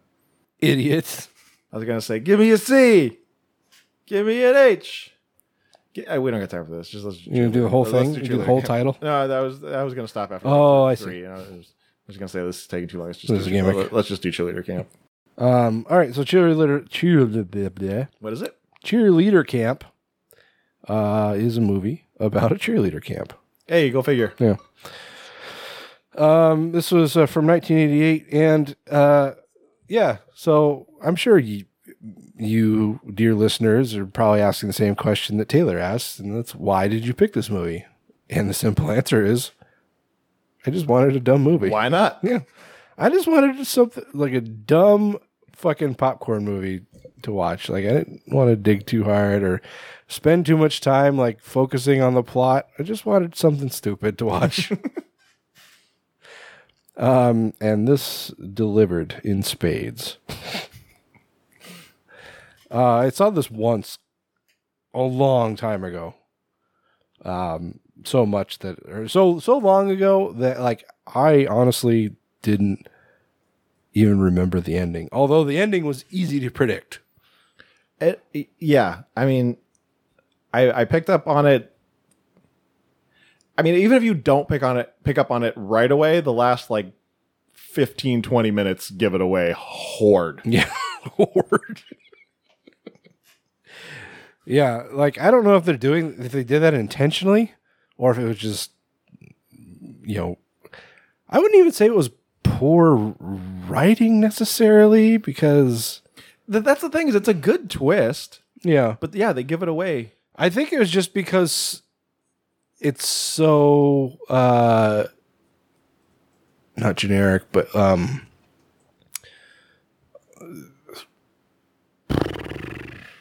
what's the word? Fucking like we've seen it before. Like it's not anything new. It's definitely something that's been done in other movies and just really easy to see coming. Derivative? Kind of. I mean, it's hard to say it's derivative because it came out at like the same time as all these other things. Although this did come out in 1988, which was kind of like the tail end of like the heyday of 80s slasher films. Right. And it's almost looked like it was maybe shot on video even. At parts, at least. Yeah. It may have just been the shitty version we watched. It could be, yeah. You know, it's funny. I was telling Taylor that when I picked this movie, I could swear up and down that it was on Shudder. It's like, all right, well, that'll work then. But then I would go sit down to watch it, and I can't find it anywhere. I looked in all my usual places, and like it was not in any of them. Like not even on like Tubi, which seems like it has fucking everything. Right. Especially like these low budget 80s stuff. Yeah. And I ended up finding some fucking shitty ripped copy on YouTube, which I assume you probably watched the exact same one. Was the user just named Entertainment?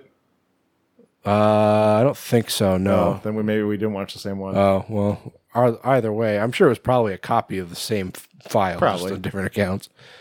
This one was 9 years old, so it like clearly told me that nobody gave a fuck that it was on there. It's like, because, you know, if somebody loads a movie onto YouTube, it's gone within days. Oh, yeah. If that. But this one has been on there for 9 years, so clearly nobody gives a shit. Anyway, Cheerleader Camp, originally titled Bloody Pom Poms. It's a terrible name. It's terrible.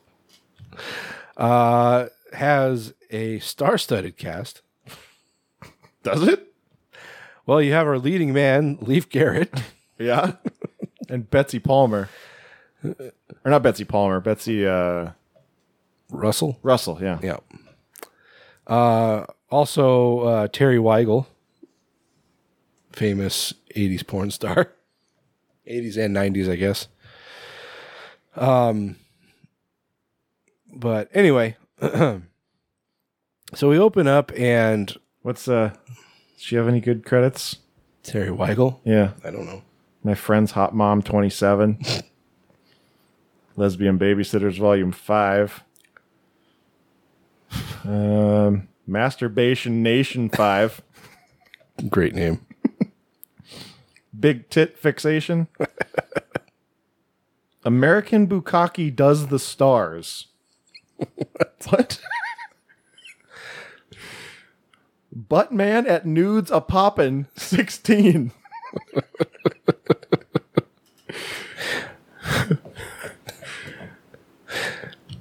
All right. Oh, also this had fucking reprising her role from Buttman at Nudes a Poppin' 10 and 12. This also had Black Flower, which you'd notice or know from several 80s movies. Would I? Yeah. He probably most notably, maybe, in Back to the Future. He's the former mayor of Hill Valley, Red. He's the bum. Oh, yeah. Yeah, you know him. Crazy drunk drivers. God, he's in a bunch of shit. Apparently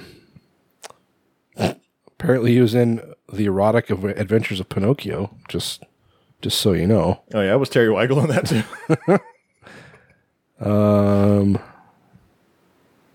Let's see. Oh, Terry Weigel was in Innocent Blood. Oh. Yeah, she did. She did a handful of legitimate films. Calling Cheerleader Camp legitimate? Well, no, calling porn like illegitimate seems like it's so denigrating, but yeah, that's what they call them. Yeah, Buck Flower's been in so much shit, and I'm trying to find.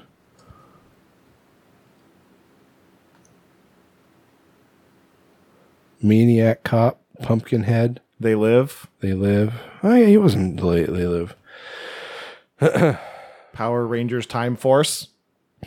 What, really? Apparently. Wow. Power Rangers Lightspeed Rescue. Power Rangers in Space. Oh, he was in Breakin'. The first one? The first one. Oh, well, who cares? Breakin'.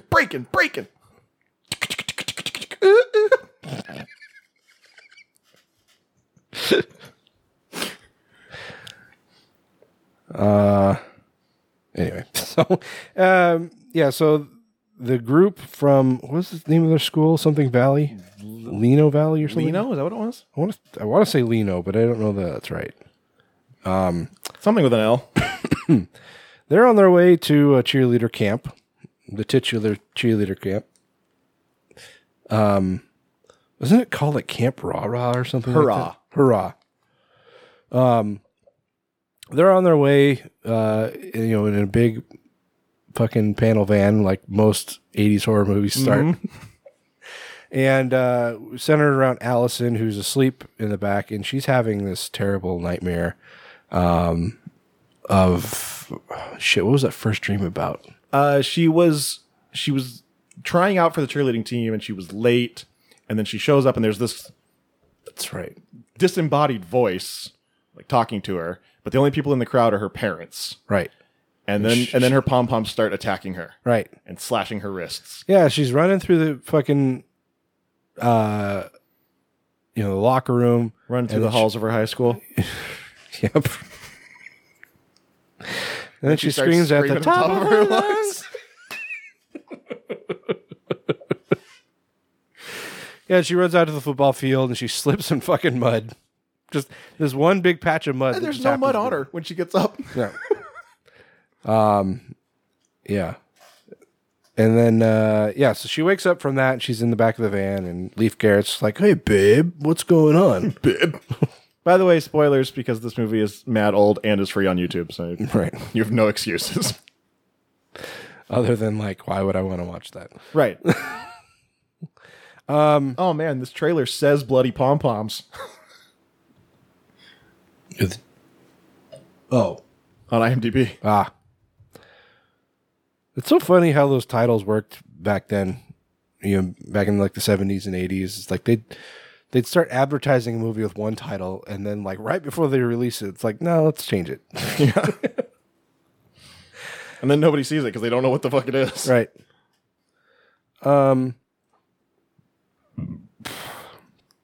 Anyway, so they get to the camp, and everybody, it's a cheerleading camp, so naturally everybody's out on the lawn just rehearsing their routines, because that's what you do. It's cheerleading camp. Yeah. I think they had a spirit stick. What is that? Like from Bring It On. You can't drop the spirit stick, otherwise you're fucking dead, cursed or something. You get a hex. Hex. Hex. Degeneration hex. Hexed. Hex it. Yeah. Like, so Leif Garrett, he plays Allison's boyfriend, Brent. They get out of the van, and then within 2 minutes, he's flirting with some chick. It's like, oh, this guy's a fucking winner. right in front of her. And she's like, no, I can't believe he's doing that again. What is happening? We meet the camp owner, I guess, Miss Tipton, who's just this real hard ass. It's just like, you guys are late. It's like, we're late for what? For cheerleader camp. It's like, is there a scheduled time you're supposed to be at a camp? Yes, clearly. It's kind of, as long as you show up on the day, I feel like it wouldn't matter. Anyway, yeah, so she's all bent out of shape, but her friend Corey, who's the mascot for the team, so she's not an actual cheerleader, but she still goes to cheerleader camp. It's just like, forget him. She's the mascot. That's what I said. Oh. Did you miss that? Yeah. Oh. I just heard you say she's not a cheerleader, but she goes to cheerleader camp.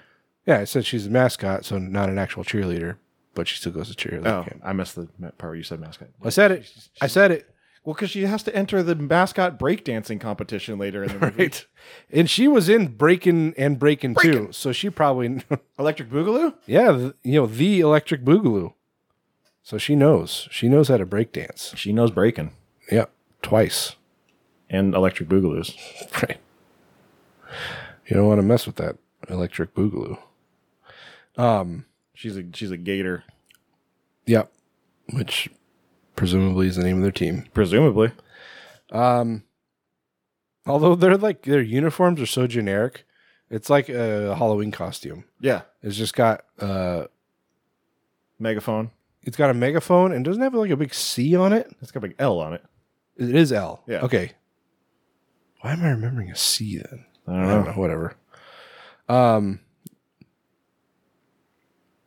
Anyway, so they decide they're all going to go down to the river, I guess. The watering hole. Yeah. Oh yeah, I guess it is a river. So they go down the river, and they are sunbathing out on the rocks, and they start taking their tops off because, of course, it's the best part. So yeah, the one that what's his name? Brent. The one that Brent was hitting on is just already just laid out with her tits out. Yeah. And all the other girls are just like, oh, she's so pretty and her tits are so great. And Pam is just like, I got tits too. Boom, look at them. Yeah. And then the big fat guy, Tim, who's the male cheerleader, but he's got to be 300 pounds if he's an ounce. Yeah, he is like, he's in that Belushi mold. Yeah. And like the only other thing, it's funny, this movie is full of people where it's just like, hey, I've seen that guy in something else. Really? This guy saw him in Roadhouse. Oh, yeah? Yeah, he's one of the bouncers at the Roadhouse. The titular Roadhouse. And anyway, he's like that. He's the funny fat guy. He's carrying around a camera because it seems like in these kinds of movies somebody's always got a camera, and he's spying on. He's dressed in drag, like he's dressed as like an old lady. He's hiding in the bushes, and he's just filming these girls sunbathing with their tops off, and then we find out that the local sheriff is doing the same with his, up on some bluff with his binoculars. Yeah. And then Pop calls him out on it. Right. And then we he was like, I'm just doing my duty. He was like, more like doing your dirty. Got him. And then Pop just disappears like a fucking phantom. Yeah, like Batman. Yeah.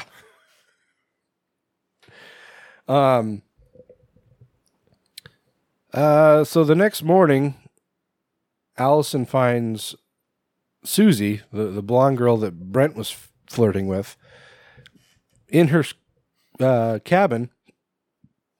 Apparently has slit her wrists. She's stone cold now. Stone cold. Dun, dun, dun, dun, dun, dun, dun. By God, that's Stone Cold's music.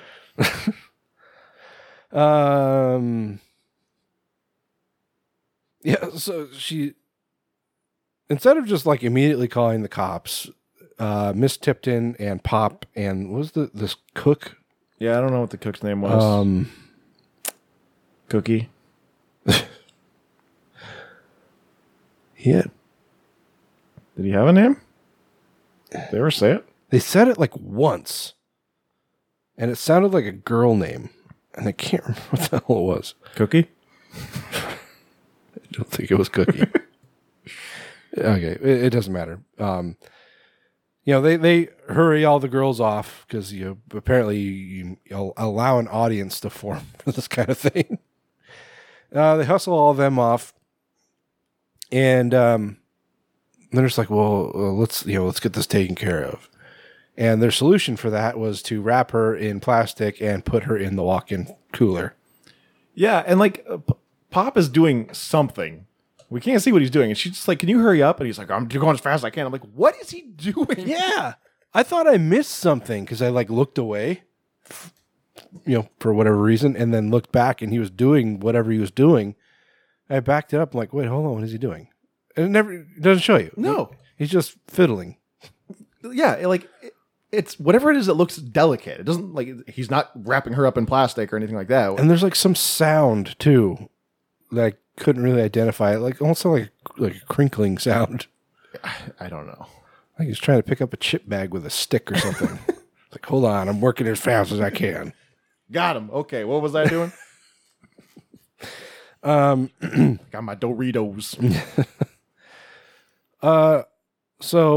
But then when they show her later, when they're wheeling her into the cooler, it looks like she's got a compound fracture.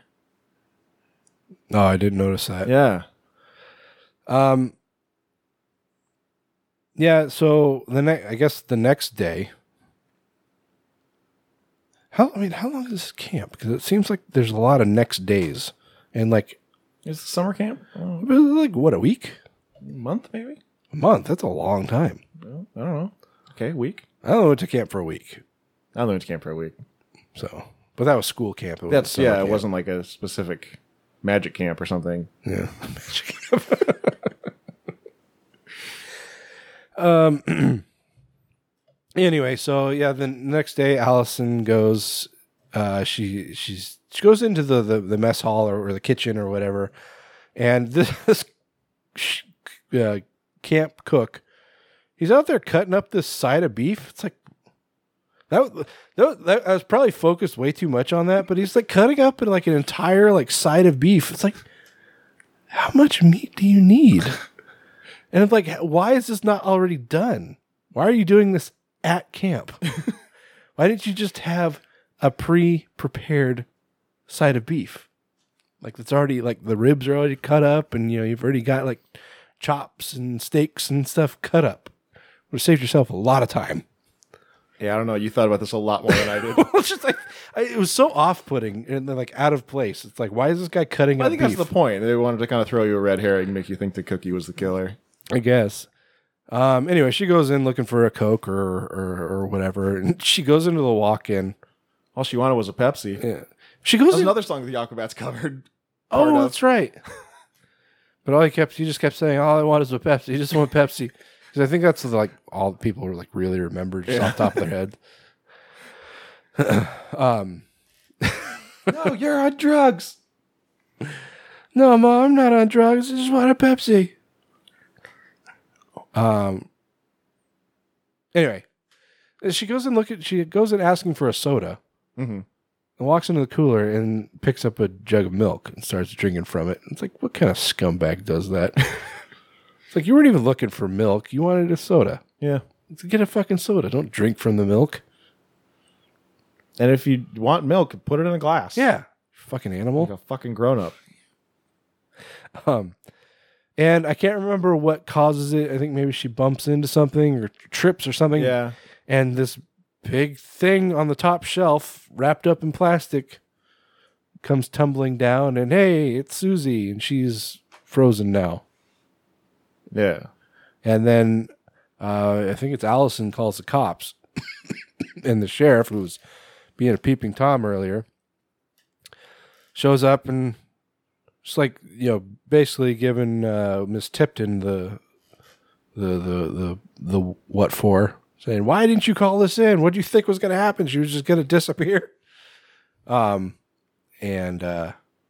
Yeah. So I don't want to explain every second of this movie. It's actually pretty slow for like the first quarter to half of the movie. No, we gotta finish talking about that scene though. Okay. Well, yeah. So she's like, "Let me talk to him alone," and she takes him into her office or her cabin or something. And, just kind of like, what can we do to make this go away type thing. And he's like, "Well, I don't know. This is a pretty big thing." And she's like, "Well, let me go put on something more comfortable." Yeah. And she comes out, of course, wearing a cheerleader outfit. Of course. And he, in the meantime, has completely stripped down to his fucking Skivvies. boxers. And he starts reliving the glory days. Yeah, he starts just like being Al Michaels or something. He's like, "He's at the 15, he's at the 10. Yeah. And he's like, "He's headed for the goalposts." And that's when she jumps back and falls back on the bed with her legs up in the air. Yep. The goalposts. Yeah. It's good. Yeah. And then he mounts her. Yep. And Timmy's outside. And enters her. Timmy's outside recording the whole thing. Yeah. Through fucking one of those telescopes that you make when you're a kid. Yeah. With the mirrors. Mm-hmm. And when he comes, he yells touchdown. Well, you don't do that? Nope. Yeah, so I yell goal like a Spanish soccer announcer. Go! Just ridiculously long and obnoxious. I just go.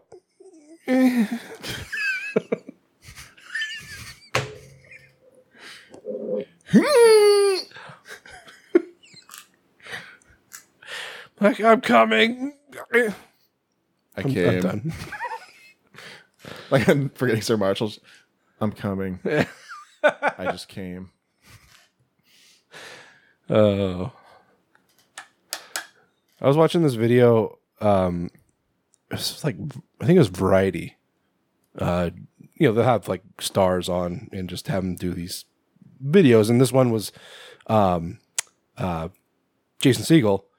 And they were feeding him lines from his character, from various characters that he's played, and made him guess what character it was. And at one point, they hand him this card that says, "I just need to B my L on somebody's T's." He said, "Oh, that's from Forgetting Sarah Marshall." He's like, and apparently the whole part where he's naked and she's dumping him while he's naked, apparently that actually happened to him. Not exactly how that played out.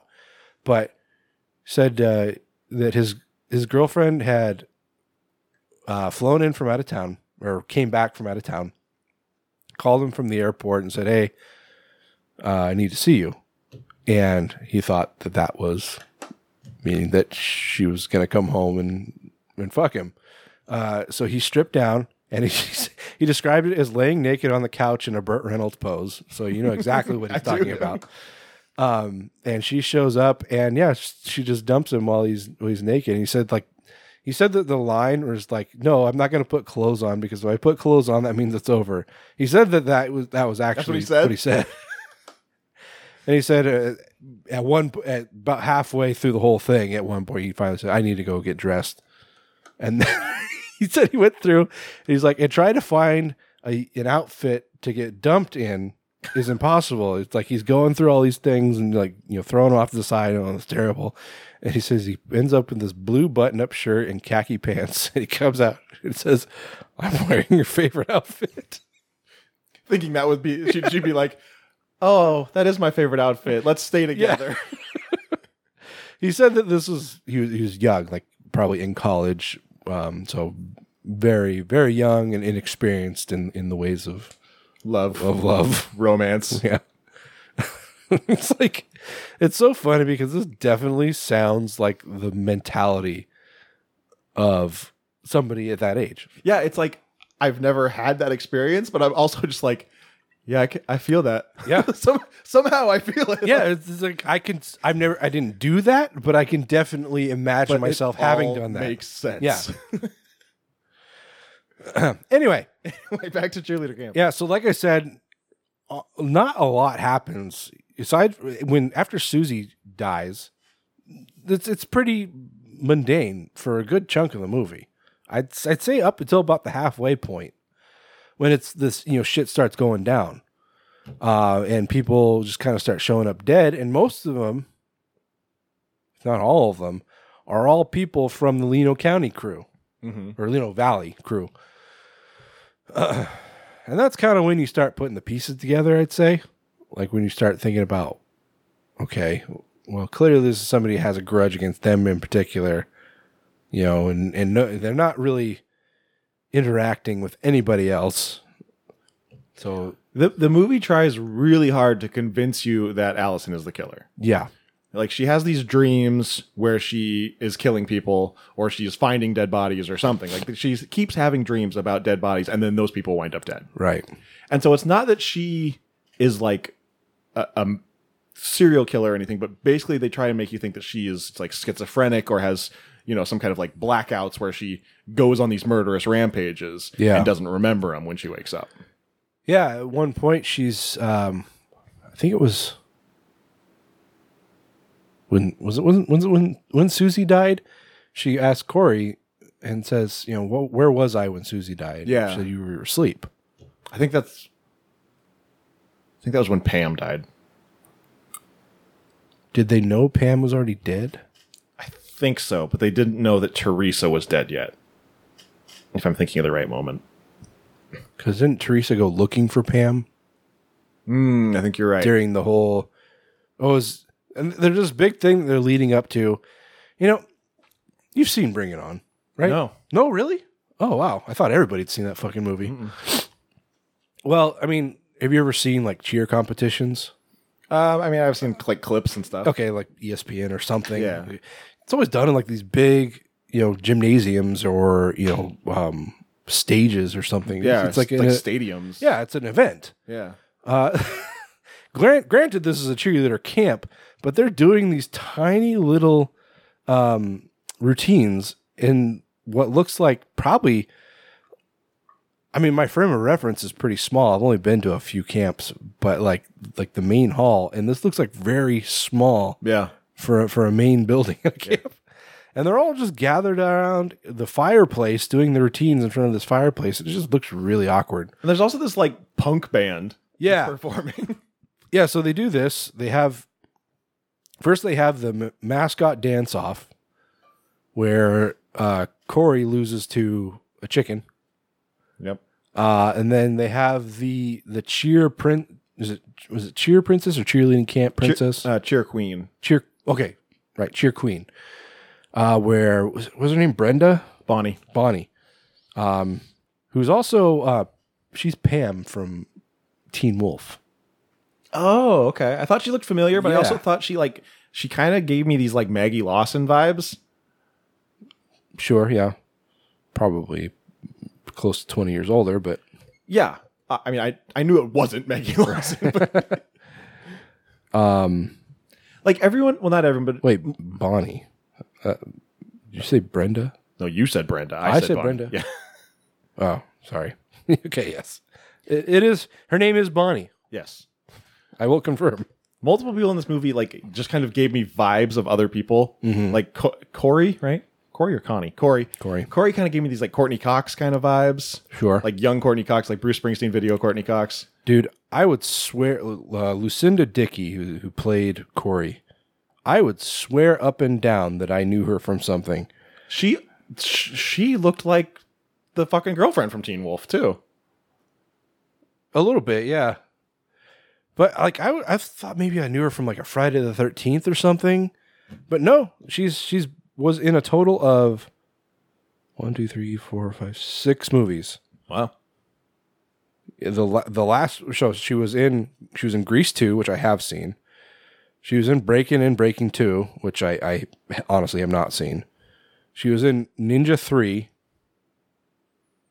Oh, and then she was in... Oh, sorry, this is a documentary of Breaking 2. Okay.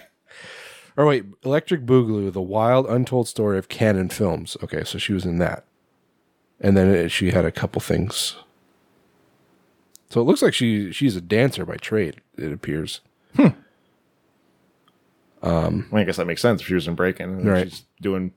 Although you don't even know it's her. I just assumed it wasn't her dancing in this because I didn't know if she was a dancer. So I just... Because she's got the head on the whole time. Yeah. Anyway, but I'd swear up and down that I'd seen her in something. Yeah, she's got one of those looks of, somebody you know, but... Yeah, it's like I've seen Grease too, but her role was Girl Greaser. Okay. I don't remember Girl Greaser in Grease 2. Anyway.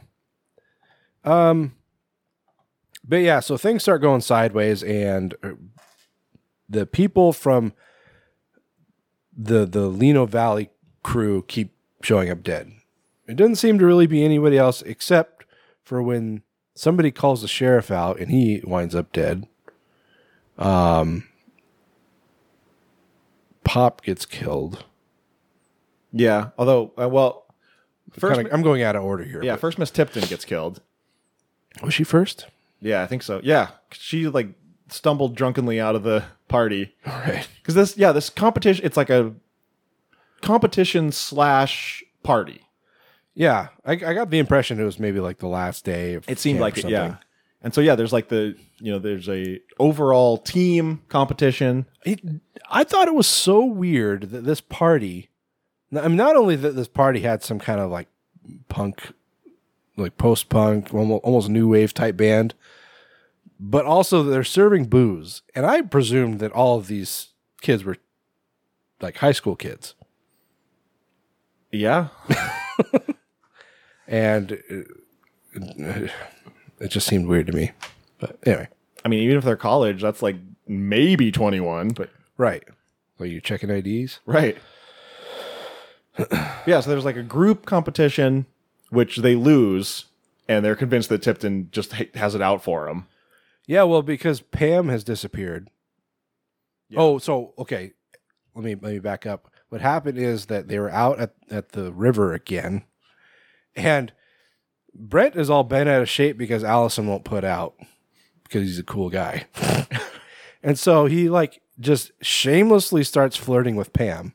Yeah, he's sitting there giving her a massage and putting suntan lotion on her right in front of Allison. And she starts giving him dirty looks. She's like, what? She goes up and splashes him. And yeah, they're both just like, what's your problem? And she goes and picks up her towel and leaves. It's like fucking Van Winkle in the Friday the 13th remake. Been with this guy? Fucking all over the woods? Dude, you haven't watched Fubar, have you? No. He's in that. He's just classic Van Winkle. Classic Van Winkle.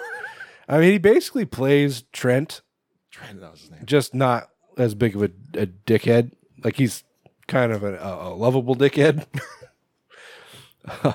But he's just he's nailed his lot in life. Yeah. That's the role he plays, and he keeps playing it. But anyway. So Pam, they go off. Pam and Brent, they go off into the woods somewhere, and we see them. They're making out, and they were still at the river. They just went a little more far down the river. They're up against. They were sitting on rocks. She was sitting on a rock, and he was trying to dry hump her, and she was like, "No." Why am I picturing them like? She runs off into the woods. Okay, maybe. Oh, well, whatever. But when he's just like, "Oh, now you're all talk." Yeah, fucking slut. She says, I don't want to be that girl. I'm in it for something real, and he's like, he doesn't call her a slut. That's always my favorite when a guy calls a girl a slut because she won't put out. Right. He's basically just calling her, or not calling her, but implying that she's just the cock tease. Yeah. So she walks off alone, and she gets the burning in the back of the head. By that I mean she gets a pair of garden shears in the back of her head. And anyway, so that's where Pam's been this whole time. Everybody doesn't know where Pam is, but they're looking at Brent because she was he's the last one to see her. And so everybody's suspicious of Brent now. So we've got Allison also has a dream about killing Pam. Right. Because in her dream, Brent was fucking her in front of Pop and Miss Tipton and the sheriff and all the mascots.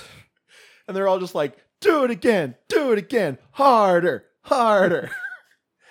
And then she comes up with her pom-poms. Her razor palms. Yeah, which have apparently something, do you ever actually see anything in it? It's just implied there's razors or something in it. Yeah. And starts cutting Pam up. But again, that was a dream. But also basically at this time we have two very strong suspects. Like we don't know if it's Allison or maybe Brent was just intended to be kind of a red herring. Like maybe the people in the film were supposed to think maybe he's a suspect, and we weren't necessarily supposed to as the audience. Yeah. Anyway, but so yeah, during the cheer queen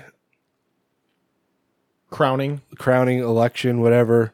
Was it Teresa that was like really like gunning for that, or was it? I think it was Allison. Or is it Allison? Okay. Either way, Teresa, instead of participating, goes off into the woods to look for Pam. And she gets run down. She finds Pam dead against a tree. And it was, I don't know, the quality was so shitty. Was there like a spider hanging out of her mouth or something? I didn't notice that. Oh. But then this van almost runs her off the road and then comes chasing her down and pins her against a tree. So she's dead now. And then what was the fat guy's name? Timmy. So they're all very suspect of somebody, picking them off at this point.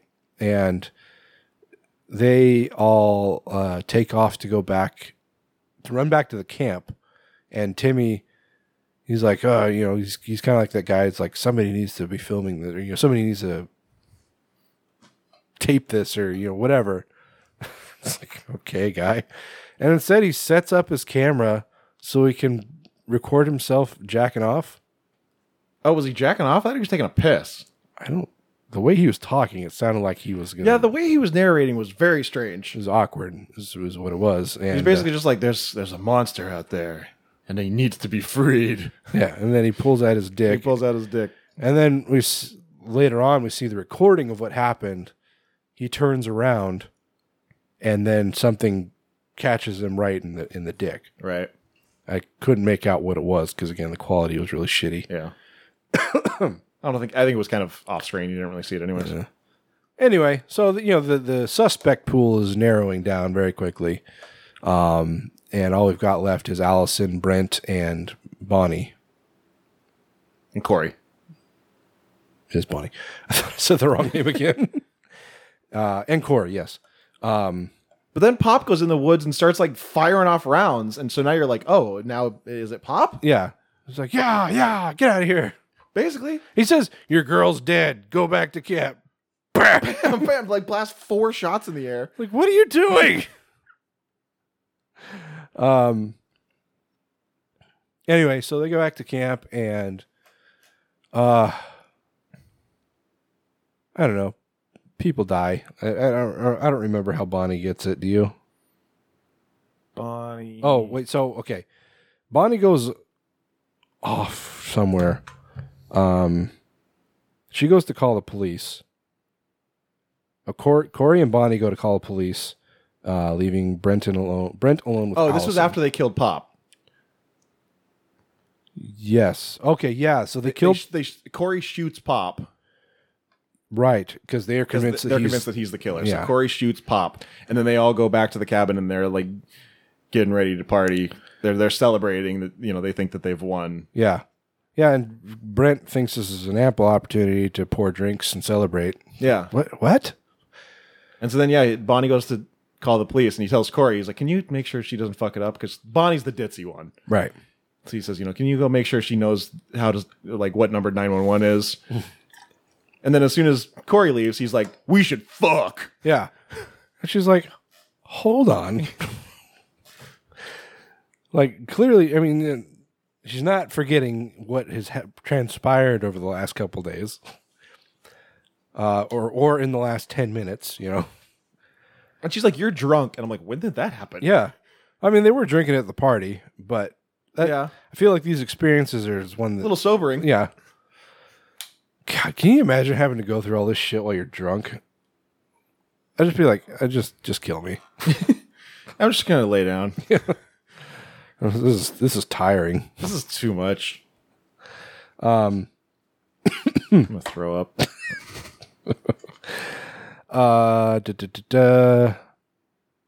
Corey comes back in saying she lost track of Bonnie. She has no idea where she is, and so they all go looking for her.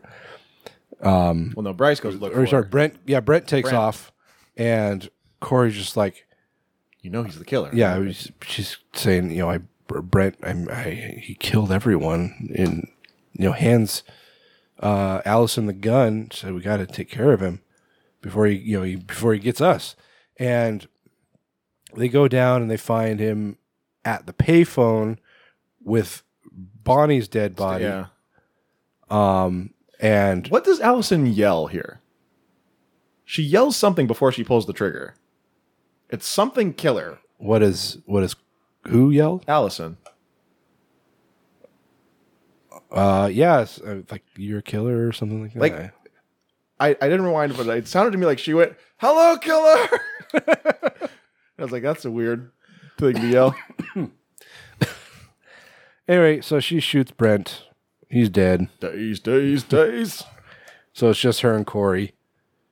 And then the cops come, and it's kind of the aftermath. We jump ahead a little bit, and Corey tells the cops that Allison killed everybody. Yeah, and that's when the whole payoff is just like, yeah, I figured this out. Yeah, a long time ago. Like I said, if you haven't figured it out about 15 minutes before the movie's over, I don't know what you're watching, because they make it real obvious. Yeah, what her motivation was is a little murky. She always wanted to be a cheerleader. Well, sure, but why did she pick out Allison, who was like her best friend, to take the fall? That seems a little awkward. Or she literally probably could have just killed one person and like, hey, well, you got an open spot on the team now. Yeah. And so as she's being wheeled away, and I love the cop comes up to like handcuff her, and she's like, "I'm not ready." I'm like, "That's not how this works." Yeah, just like, don't touch me, I'm not ready. Which actually, for victims of abuse, it's a pretty common thing. Well, sure, but they think she's a mass murderer. Sure, yeah. So they haul her off in an ambulance. Which I didn't understand either. Like, put her on a gurney and roll her away, and I'm like, why is she on a gurney? Yeah, like, I don't know, she didn't have any injuries that I can recall. Right, unless they felt they needed to strap her down or something. Maybe. But we've got Corey, who's now wearing a cheerleader outfit, cheering. By herself. Yeah, because that's what people do. Yep. Anyway, so yeah, it was really easy to nail down who it was. Originally, I thought it was because she was like in love with her, because he was kind of putting off that vibe. But it's not how you get there; it's that you get there. Yeah. Anyway, it's not the journey; it's the destination. Exactly. So, this is like I said, it's exactly what I was planning for it to be. Just a really dumb, cheesy popcorn movie that's easily digestible. You don't have to think too hard about it. Right. It's just a good summertime movie, I guess. I mean, there are better ones, to be sure. There are much better ones, but there's also a lot worse. Yeah. Yeah, I mean, like I said, I've seen this one time before. I was probably in like junior high, so it's over 20 years. Honestly did not remember much about it. But, it might be another 20 plus years before I watch it again. Yeah. But it's for what it is, not a lot of complaints, I guess. I mean, like, honestly, to me, this is the kind of movie that we were talking about earlier. This is the kind of movies that they should remake. Yeah. Like, it's got the bones of a good slasher. You know, like we said, they could have, you know, not made the ending as obvious, and you could have, you know, had a really good twist ending there. Yeah. The hitch with that would be that I feel like people would be too eager to like modernize it and turn it into like take away that 80s feel that this had and make it more of a modern horror movie, which has a completely different feel to it. Yeah. And I think it might lose what charm it has. Sure.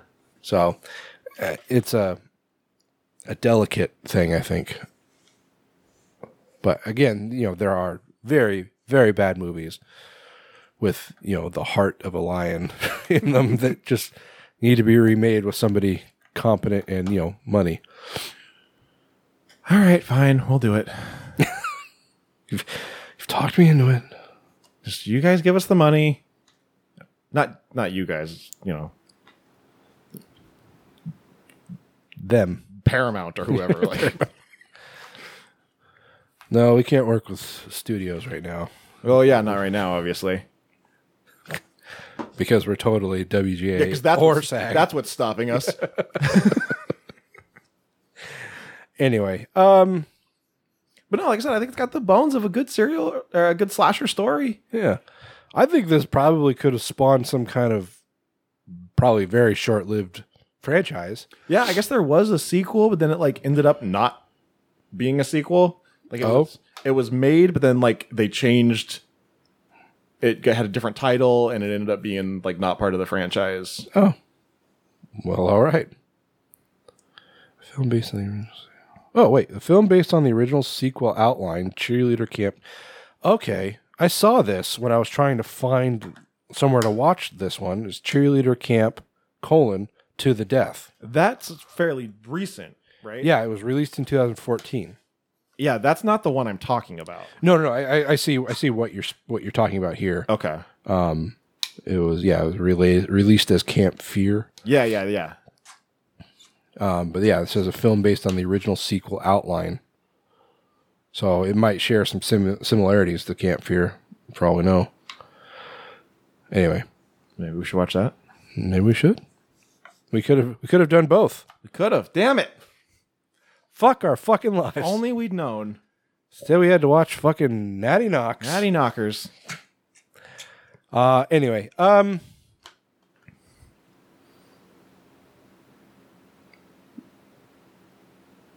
give it a 6. Yeah, I mean, for like, it's not high art. It's not very well made by any means. Like right. The effects are lacking. The acting's not super great. But it is fun, and like I said, it's got the bones of a good slasher. It could have spawned a franchise. It's not going to be, you know, a Freddy or a Jason because you don't have that iconic killer. Yeah. But this could have been like a Sleepaway Camp, you know, that kind of second-tier horror franchise. Yeah. Yeah, I think 6. Yeah, it's like you could have turned Corey and I mean, you know, you think about the Sleepaway Camp. You mentioned it. The Sleepaway Camp sequels, which were actually not created by the original creator of Sleepaway Camp, so everything's a little different. But in those, Angela becomes like a counselor or a camp counselor. I feel like you could have done something similar to that.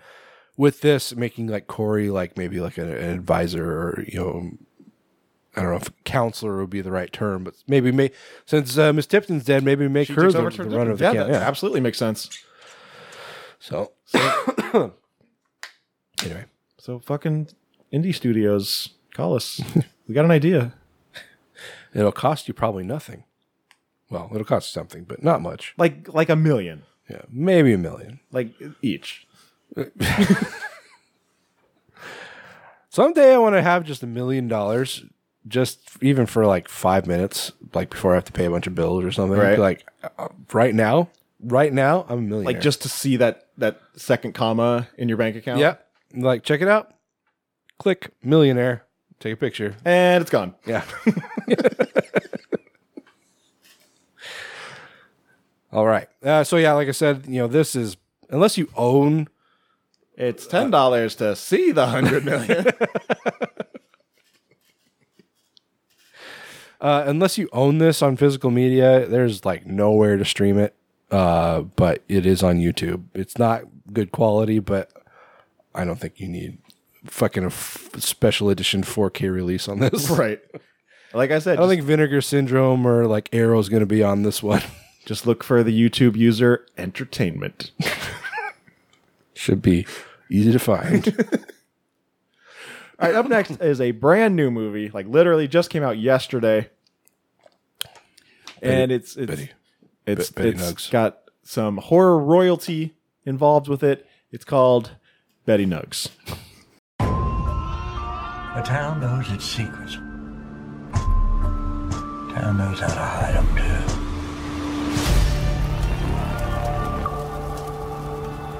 She sleeps with the worms under the ground. Who's that outside?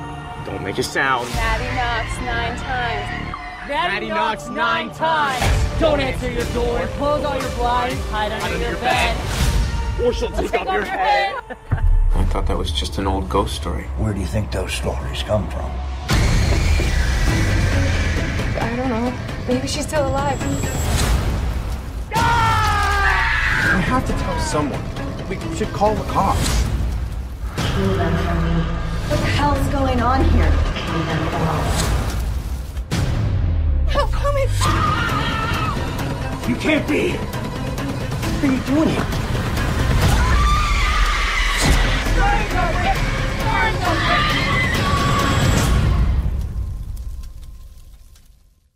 All right, so Betty Nugs, better known or also known as Natty Knox.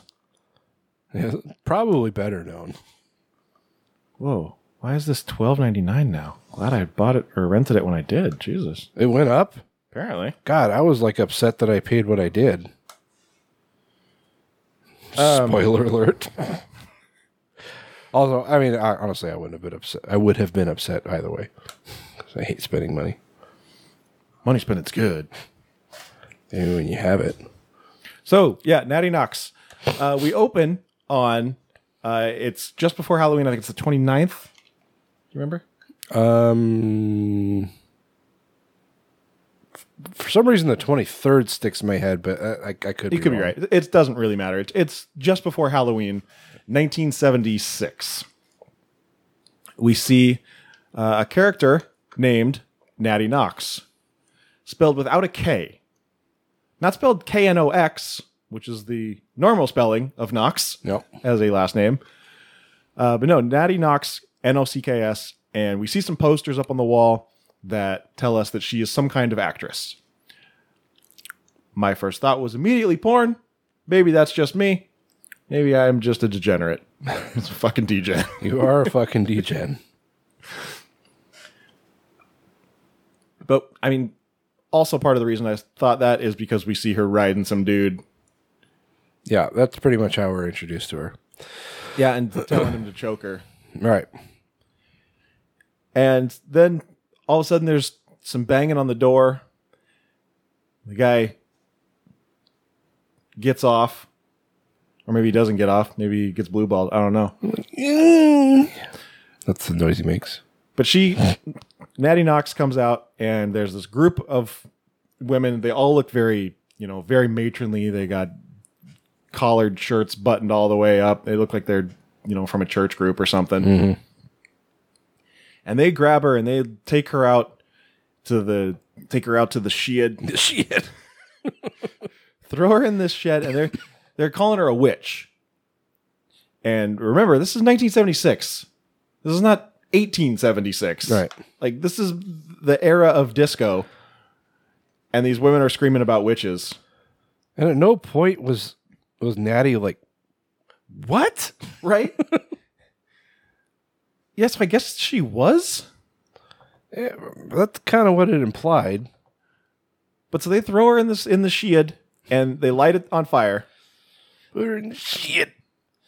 And Natty is just... She also doesn't ever say, like, let me out, save me, please. Like, I'm dying.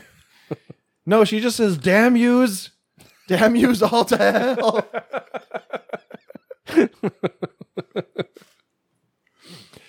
And these women just sit there and watch her burn to death. And then we cut forward to 2023. Or modern day. Or present day. Well, in this case, it actually is present day. It's actually the future. It's a future. We're talking about the future movies, guys. Or, God damn it. We're talking about the future, guys. In a movie. In a movie. Yeah. Yeah, so it's, again, like just before Halloween, 2023. And we're introduced to this family. It's a strange dynamic, and it took me a really long time to figure out what was going on here. But we've got the mom, played by Danielle Harris of Halloween 4. By the way, this was directed by the director of Halloween 4. You know, the best one. Right. No, it's not the best one. No. Not the worst one, but it's not the best one. Yeah, it's not Halloween 6. Yeah, so the mom is Danielle Harris. It was weird seeing her in a role like that. As a mom? Yeah. I know. I mean, even though she is one, she's a mom. I think she has, 2 kids? Does she have 2? I think so. Yeah, and she's like a real estate agent, so she's got like the blazer and everything. And she came in and I was just like, whoa. Not what I expected. Yeah, it was so funny because seeing her dressed like that versus how I saw her dressed at Crypticon, which is much more how I imagine her dressing. She had like jeans and like a leather jacket on, and seeing her dressed up as a real estate agent was just weird. It's like this is wrong. I think that was part of it. Like not just the fact that she was a mom, but also just the fact that she was so like buttoned down and professional looking. And yeah, then she has a son named Wyatt and a daughter named Jolie. And how old is Wyatt supposed to be? I don't know. High school, supposedly. Yeah. But apparently young enough that he still needs a babysitter. Right. Yeah, they have this live-in nanny. She doesn't live there, does she? She does. At least according to what I read. Oh. And she never goes home. She's always there. I guess. Named Britt. Seems wildly inappropriate because she could only possibly be 2, maybe 3 years older than her son. There's a scene where she gets an acceptance letter from college. So she must still be in high school too. Yeah, exactly. So yeah, at the most, she's 3 years older than him. And she talks to him like, she's like, you're a good kid. And I'm like, you are peers. Yeah. I definitely thought they were going to start like tongue punching each other. Yeah. Tongue punching her fart box.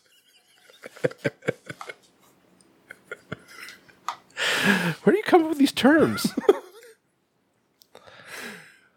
Also, the girl, the daughter, again, somebody who I swear I'd seen her somewhere before. Nope. She looks like somebody.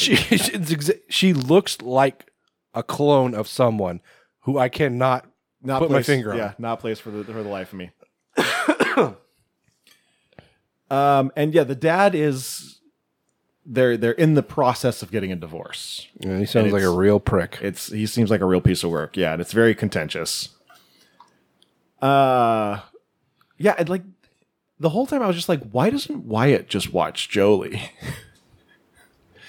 I was minding my younger siblings, my brother, who was barely a year younger than me, and my sister, who was 4 years younger than me. I was watching them when I was like 13.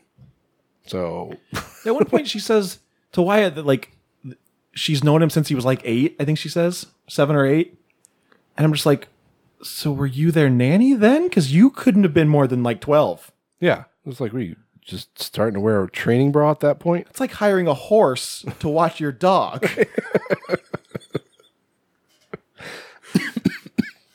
But so Natty Knox has become this town legend. And they make this nursery rhyme kind of thing about her. She sleeps with the worms under the ground. We sat outside, didn't make a sound. Natty knocks 9 times. Natty knocks 9 times. Don't answer your door. Close all your blinds. Hide under your bed, or she'll take off your head. Which is very kind of scary stories to tell in the dark. Oh yeah, you know the worm song.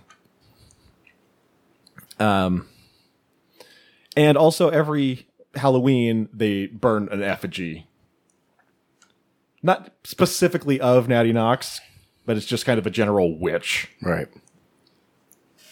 And Britt's piece of shit boyfriend, Rick, is putting together the whole thing this year. And he seems like a champ. He seems like a chode. But so Wyatt's, he's an aspiring baseball player, but he's terrible. His fast pitch is fucking 65 miles per hour. So close. But his friend Robbie comes over. He's hitting on Britt. He does not give a fuck. That's what I liked about him. Oh, is that what you liked about him? But he steals Wyatt's phone to, like, as he says, text a horny message to Britt. What? And Wyatt, like, starts chasing him around the yard. He tackles him, and he breaks his phone. And then Wyatt reveals that if he doesn't get $50 by tomorrow, they're going to shut off his phone. And I was so confused. I was like, why did they need to break his phone if his phone's just going to get shut off? This is just an extra plot point we didn't need. Yeah, the phone was this weird MacGuffin that I really didn't understand. Yeah. But it was like a MacGuffin for like the first 15 minutes, and then we don't need to worry about it again. Right. Except that it just gets brought up again every once in a while. Yeah. Like, oh, by the way, my phone is broken. In case we're ever like, why doesn't Wyatt call the cops? It's like, oh yeah, because he doesn't have a phone. Right. But it doesn't matter that the phone's broken because it gets shut off the next day.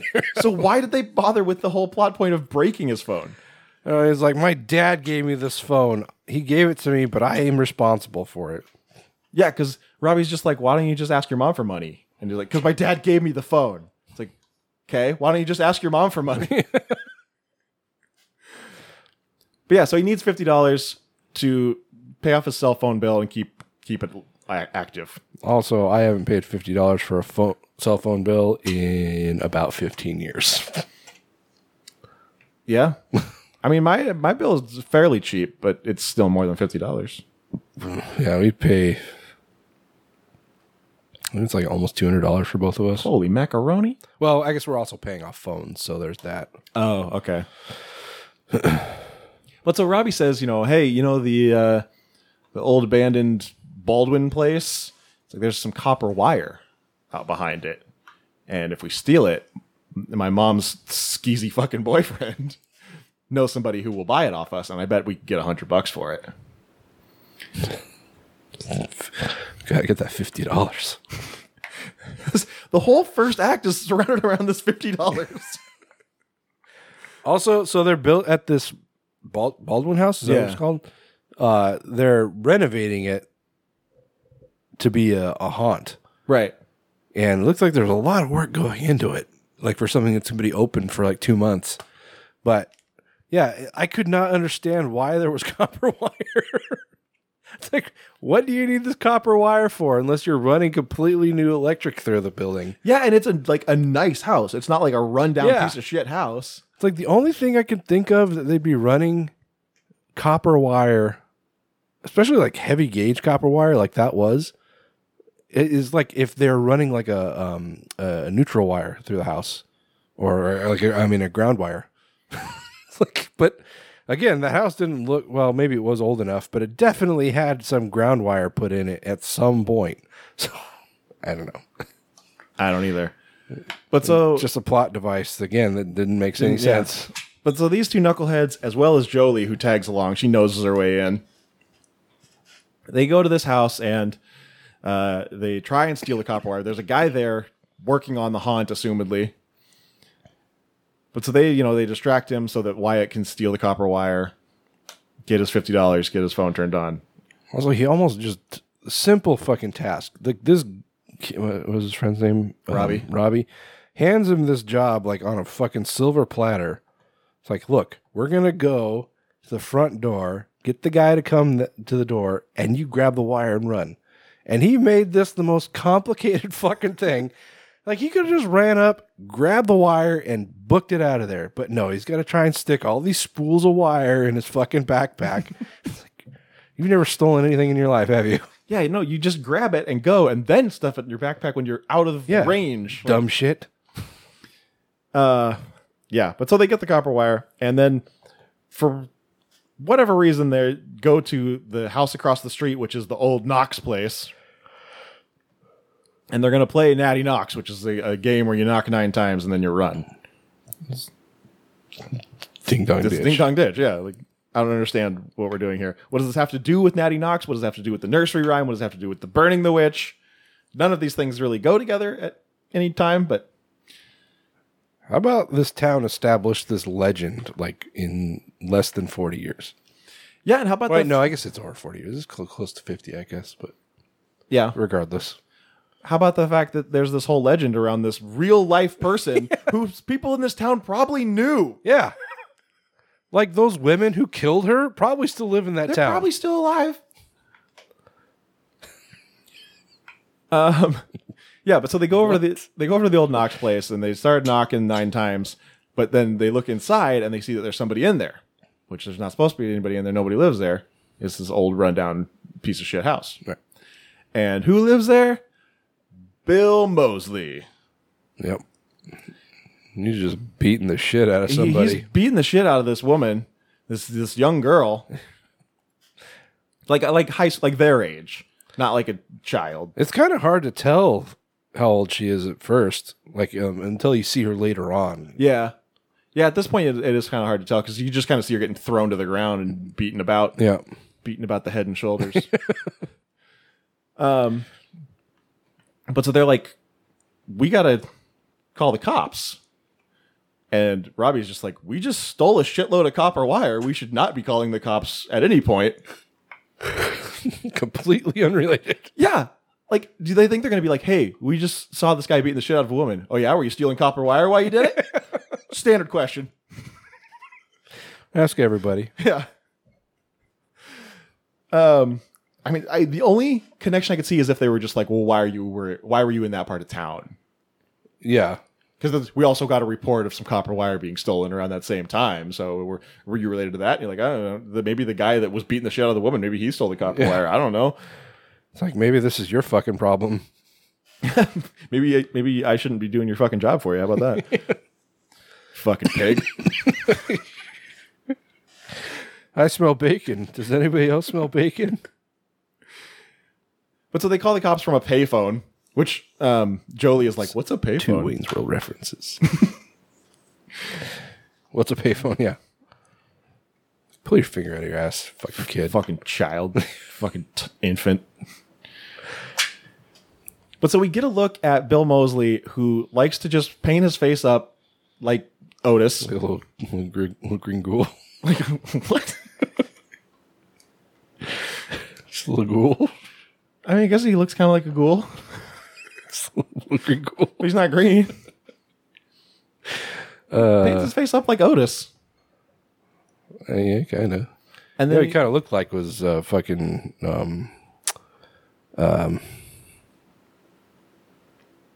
I'm told the demon from fucking The Exorcist. Pazuzu? Thank you. Yeah, he does kind of look like Pazuzu, and he watches old Natty Knox movies. He's got a projector and a big sheet up on the wall, and he watches these old Natty Knox. And there's in one of them, there's guys that wear masks that looked a lot like Pazuzu. Mm-hmm. That's more what I was thinking of, but his face paint kind of replicated that a little bit. Yeah.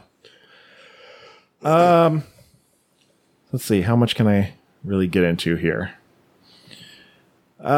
So Britt goes to the cops.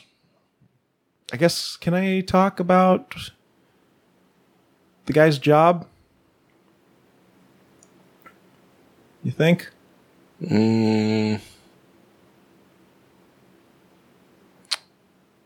Tough call. Yeah. I'm trying to think about how much it actually plays into the plot.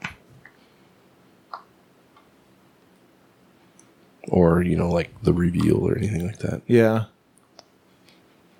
I think it's probably safe. Okay. Well, so Robbie throws a baseball through the window of the old Knox house. It's got a letter attached to it that says, I know what you did last summer. And I must have totally missed this part. Really? Yeah. Because, I saw that he had a baseball, but I wasn't sure how he got it. Oh, he took it from Wyatt. No. The fucking... Oh, Mosley? Yeah, Mosley. I saw that he had the baseball, and he like was lifting prints off of it. But I'm like, how the fuck did he get that? Oh yeah, Robbie threw it through the window with a note on it. Okay. And it said, I think it said, "We know what you did," or something like that. And then later at school, Robbie realized that Wyatt puts his initials on every single one of his baseballs. Stupid thing. Yeah. And so he's like, "Oh shit, this guy's going to realize who we are, and he's going to come after us." So he breaks into his house, finds his wallet, looks at his ID. His name is Abner Honeywell. Abner. And then he also just steals his money, as you do. which I think was $50. So There you go. why he can get his phone turned on. Yeah, I mean, his fucking douchebag. I guess it's not a stepdad. His mom's boyfriend only gave him what, 25. Yeah.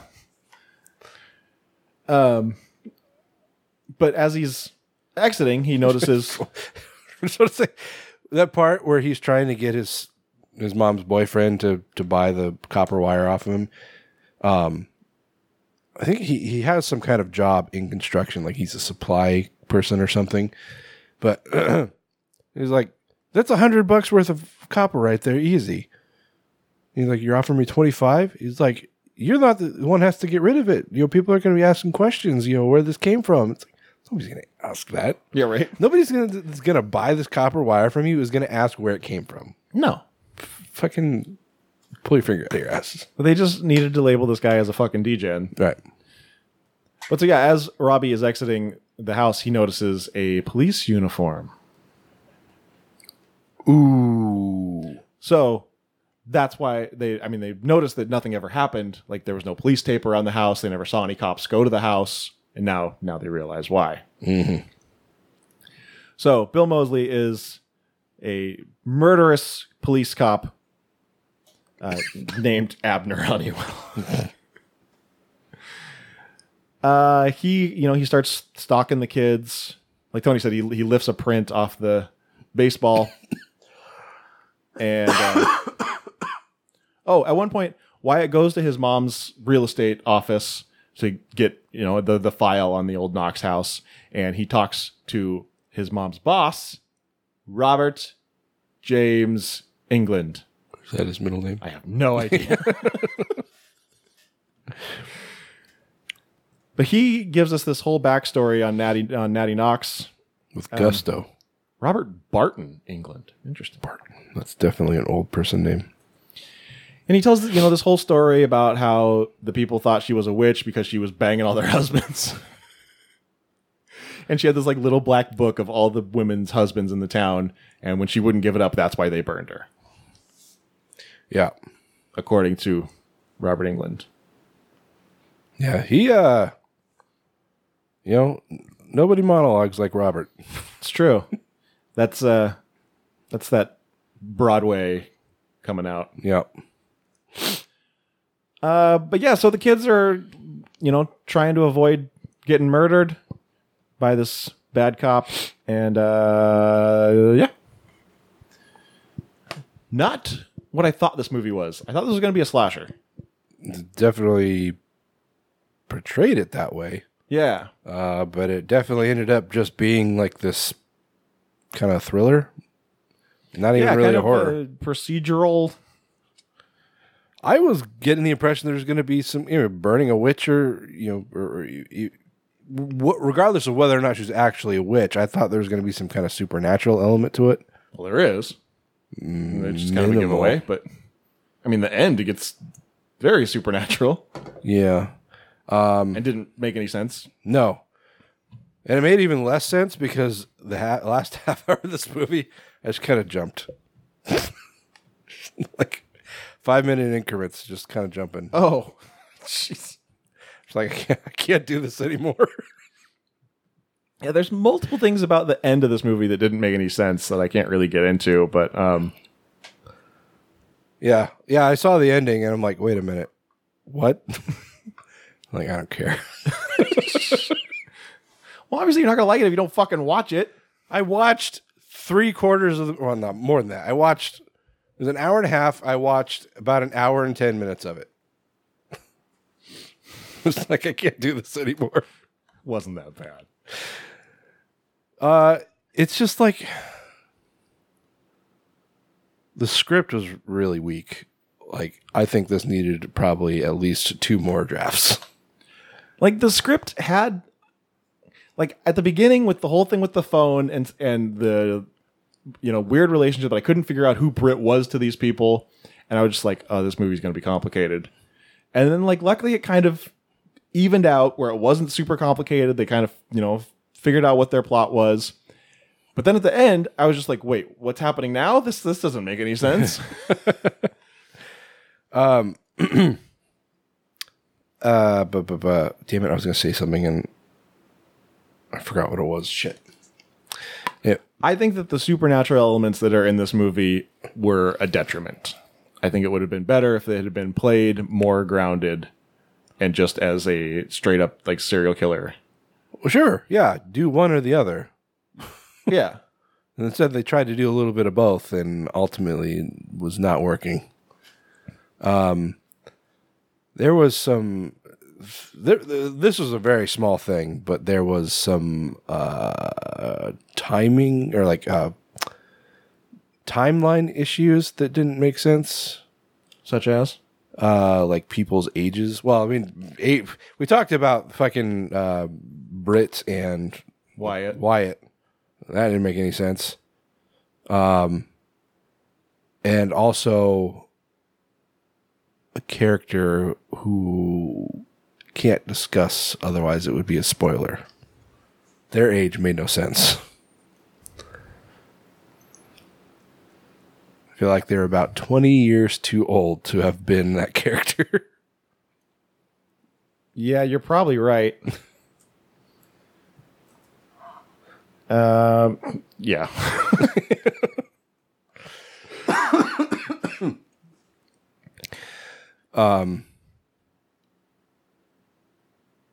But I mean that's just casting issues. They probably should have paid a little more mind to that. Yeah. And I don't know. Like I was sitting there watching it, and I think I must have just sighed really loud or something, because my wife was like, "Is it that bad?" I'm like, I feel like this whole movie, like, you know, there you can watch movies and tell that, oh yeah, this cast definitely should have rehearsed a little more. I feel like this cast probably rehearsed too much because they're delivering their lines too quickly, like they're reading it off a script. There's just like the pacing was wrong, and their delivery was wrong, and it just made the whole like interactions seem so awkward because they just like I said, the pacing didn't feel right. It didn't feel authentic. It felt like maybe a table read or something. Yeah. And that bugged me through the whole movie. That was making it hard to watch for me. Just watching people have these awkward discussions with just weird timing. And then, the story itself was really, I don't know. It definitely needed more fleshing out. There were just parts in it that just didn't really make sense. And maybe they could have. If you fucking watched them. I fucking watched almost the entire movie. I knew what happened. I know how it ends. That's the important part. And you're right, it doesn't make any sense. Yeah, I mean, obviously you liked it a lot less than I did. I didn't think this was that bad. I thought it was pretty good. But like I said, the whole like supernatural elements I thought were a detriment. I thought if they had just played it straight, and it's like it wouldn't have changed that much either if they had just taken those out. Like, you wouldn't even really have to change anything. Yeah. You have to change the end, but like the other supernatural parts in the movie, you could have just taken out and it wouldn't have really affected anything in the movie. Yeah. And I feel like I talked about like ages of the cast members. There's one cast member in particular that was a certain age at the beginning of the movie and was a certain age in, the present day portion, and I feel like it was all wrong. Like I said, he was about. And that's such an easy fix. You could have just made the flashback 20 years earlier. Exactly. That's where what I was getting to. Yeah, it's like there was no relevance necessarily to her to the whole beginning portion being in the 70s. It could have been in the 60s or even the 50s. Like really, the only thing is that Natty Knox is in these, B movie drive-in type double feature horror movies. These, like, super low budget, and obviously the 70s and 80s were kind of the peak of those. Yeah. So that's really the only reason to have it in the 70s. Yeah, but that's something that would be so easily changed. Absolutely. Because there were stupid, drive-in sci-fi movies. There are plenty of those in the 50s. Sure. Anyway. But yeah, I don't know. I was having a really hard time, like even like getting into the movie, because I don't know. I can't fully explain it. There's just something off about the entire movie that really was preventing me from like getting into it, and it was just not great. Well, as far as the acting, I thought our big three did as well as we would expect from them. Harris, Moseley, and England. There was a scene in particular with England where I don't think it was his delivery. I think it was just the script. Yeah. And it just came across as awkward. The last scene he was in. Yep. Okay. Yeah. Yeah. The fact that you know exactly what I'm talking about. Yeah. The actress who played Brit,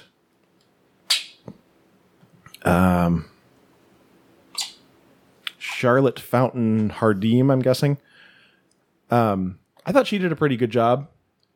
She was probably the strongest part of the whole cast, I'd say. Yeah. Wyatt, he was pretty good some of the time. And then I feel like anytime he needed to like really emote, like get, sad or angry or something, he didn't amp it up far enough. Yeah. I think that was his biggest problem. He didn't know how to emote. Yeah. And, I was talking about having like the interactions were so awkward because the pacing seemed all wrong. It was the worst. Behind all the discussions between all the different characters throughout the movie, the worst was when Wyatt and Robbie were talking to each other. Because these seemed so, like I said, it felt over-rehearsed almost. Yeah. Yeah. Robbie was a little too big. He was a little too much. Yeah. I think he needed to bring it down about 30%.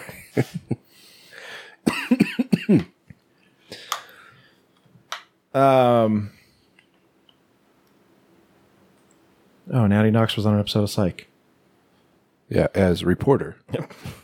She was also in Santa Paws 2, the Santa Pups. Remember our whole conversation about all the Air Bud, Santa Paws, buddies, dumb shit movies at the baseball game? Yeah, I didn't think it was that bad. Your mileage may vary, but to me, the supernatural parts were a detriment, and I think the movie, if it had been played more straightforward, and it could have been more of a slasher. Yeah. As opposed to this kind of crime drama thriller. Like with very little changing to the overall story, I think it could have been made into more of a slasher had they wanted to go that direction. Yeah. Honestly, I think the direction I would have gone with it is I would have changed Moseley's character to a woman.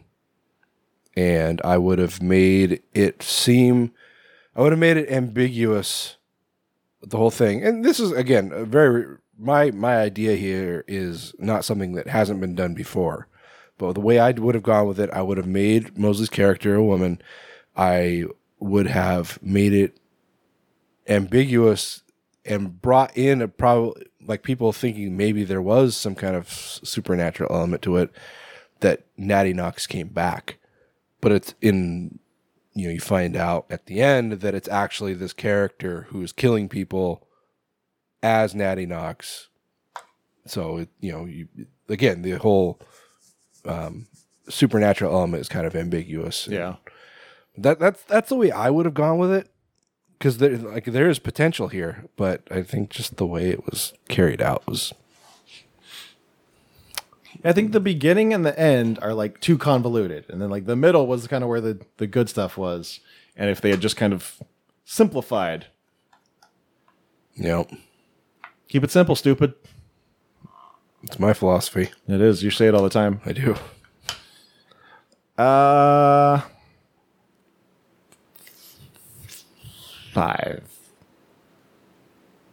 I honestly thought you were going to go higher than that.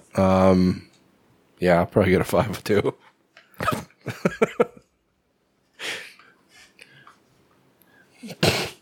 It's just funny to me that we seem to have dissenting opinions when we give the same number. I was surprised that you gave it 5. All right. Well, that does it, guys. That's the end. Yep. Who's happy? That it's over? That it's over? Yeah. Don't be sad it's over. Just be glad that it happened. Yep. Or whatever the phrase is. Is that a phrase? Yeah. Oh. Okay. Yeah, just cherish this time that we've had together, guys. That's what the most important thing is. Yeah. Keep wanting to say most importantly. Most better. most smartest. That's something my brother always used to say, like as a joke. Just say something's most importantly instead of most important. And so it's like, I think it's mainly my sister and I, we still say that. And just, I was tempted to say it, but then I remembered, oh, nobody else gets that. You know the one thing your brother always said that still sticks with me? What's that? Apple bottom jeans, boots, what the fuck? Oh, yeah. The first time he told me that story, I almost shit my pants. I was laughing so hard. Anyway, all right. So that's gonna do it. We will be back in a couple weeks with a brand spanking new episode. Bad baby, bad baby. And this will be a theme episode. Hey, Taylor, what are we going to be watching? Haunted Mansion. 1 and 2. Yeah, there's Haunted Mansion and there's The Haunted Mansion, right? Yep. That's how they discern the two. And there's Muppets Haunted Mansion, which is probably going to come up. Sure, yeah. We're not going to be like watching it's it. Like we're not doing like a full review of it or anything, but we're probably going to talk about it. Sure, it'll come up. Because of the ones I've seen, it's the best one. It's not exactly tough competition. I haven't seen the new one yet, but the new one looks promising, I got to say. It does, yeah. I was apprehensive, especially when they said that Tiffany Haddish was going to be in it, because I can't fucking stand her. But I got to say, the new one looks pretty good. We'll see. But yeah, we'll find out, and we'll talk all about it in 2 weeks, guys. Until then, where can people find us, Taylor? They can find us at graveplotpodcast.com, as well as wherever you find your podcasts. Make sure to rate, review, and subscribe.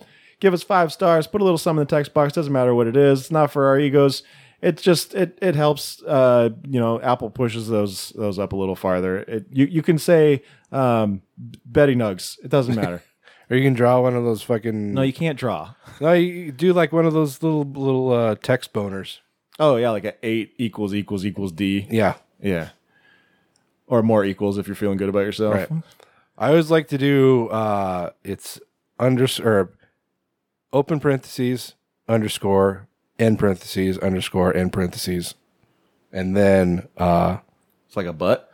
Huh? Like a butt? It almost looks like a butt, but then when you pair it with a bunch of lines, I don't know what that actual key is called, but like just a straight line. Like a dash? No, it's vertical. Oh, okay, yeah. There's a bunch of those and then a D. It looks like a big fat dick with giant nuts. Giant balls. Yeah. I always preferred that one. I thought it was funnier. I thought it was going to be a dick going into the butt, but no. You would. Also, follow us on social media. We are on Facebook, Instagram, Threads, Spoutable, YouTube. Is that it? As Grave Plot Podcast, and on Twitter as Grave_plot. And GravePlotFilmFest.com. Submissions are opening on August 1st, so get ready to submit your film if you are a horror filmmaker with a short film. And Patreon.com/GravePlotPodcast. Hey. You did it. I did it. All right, guys. So we'll catch up with you next time. Until then, I'm Skeletoni. I'm Taylor of Terror. And this has been the Grave Plot Podcast, where we're all a little dead inside. All I know, I've been here before. Alone, so long, 1,000 miles to soar. 40 million angels could fly.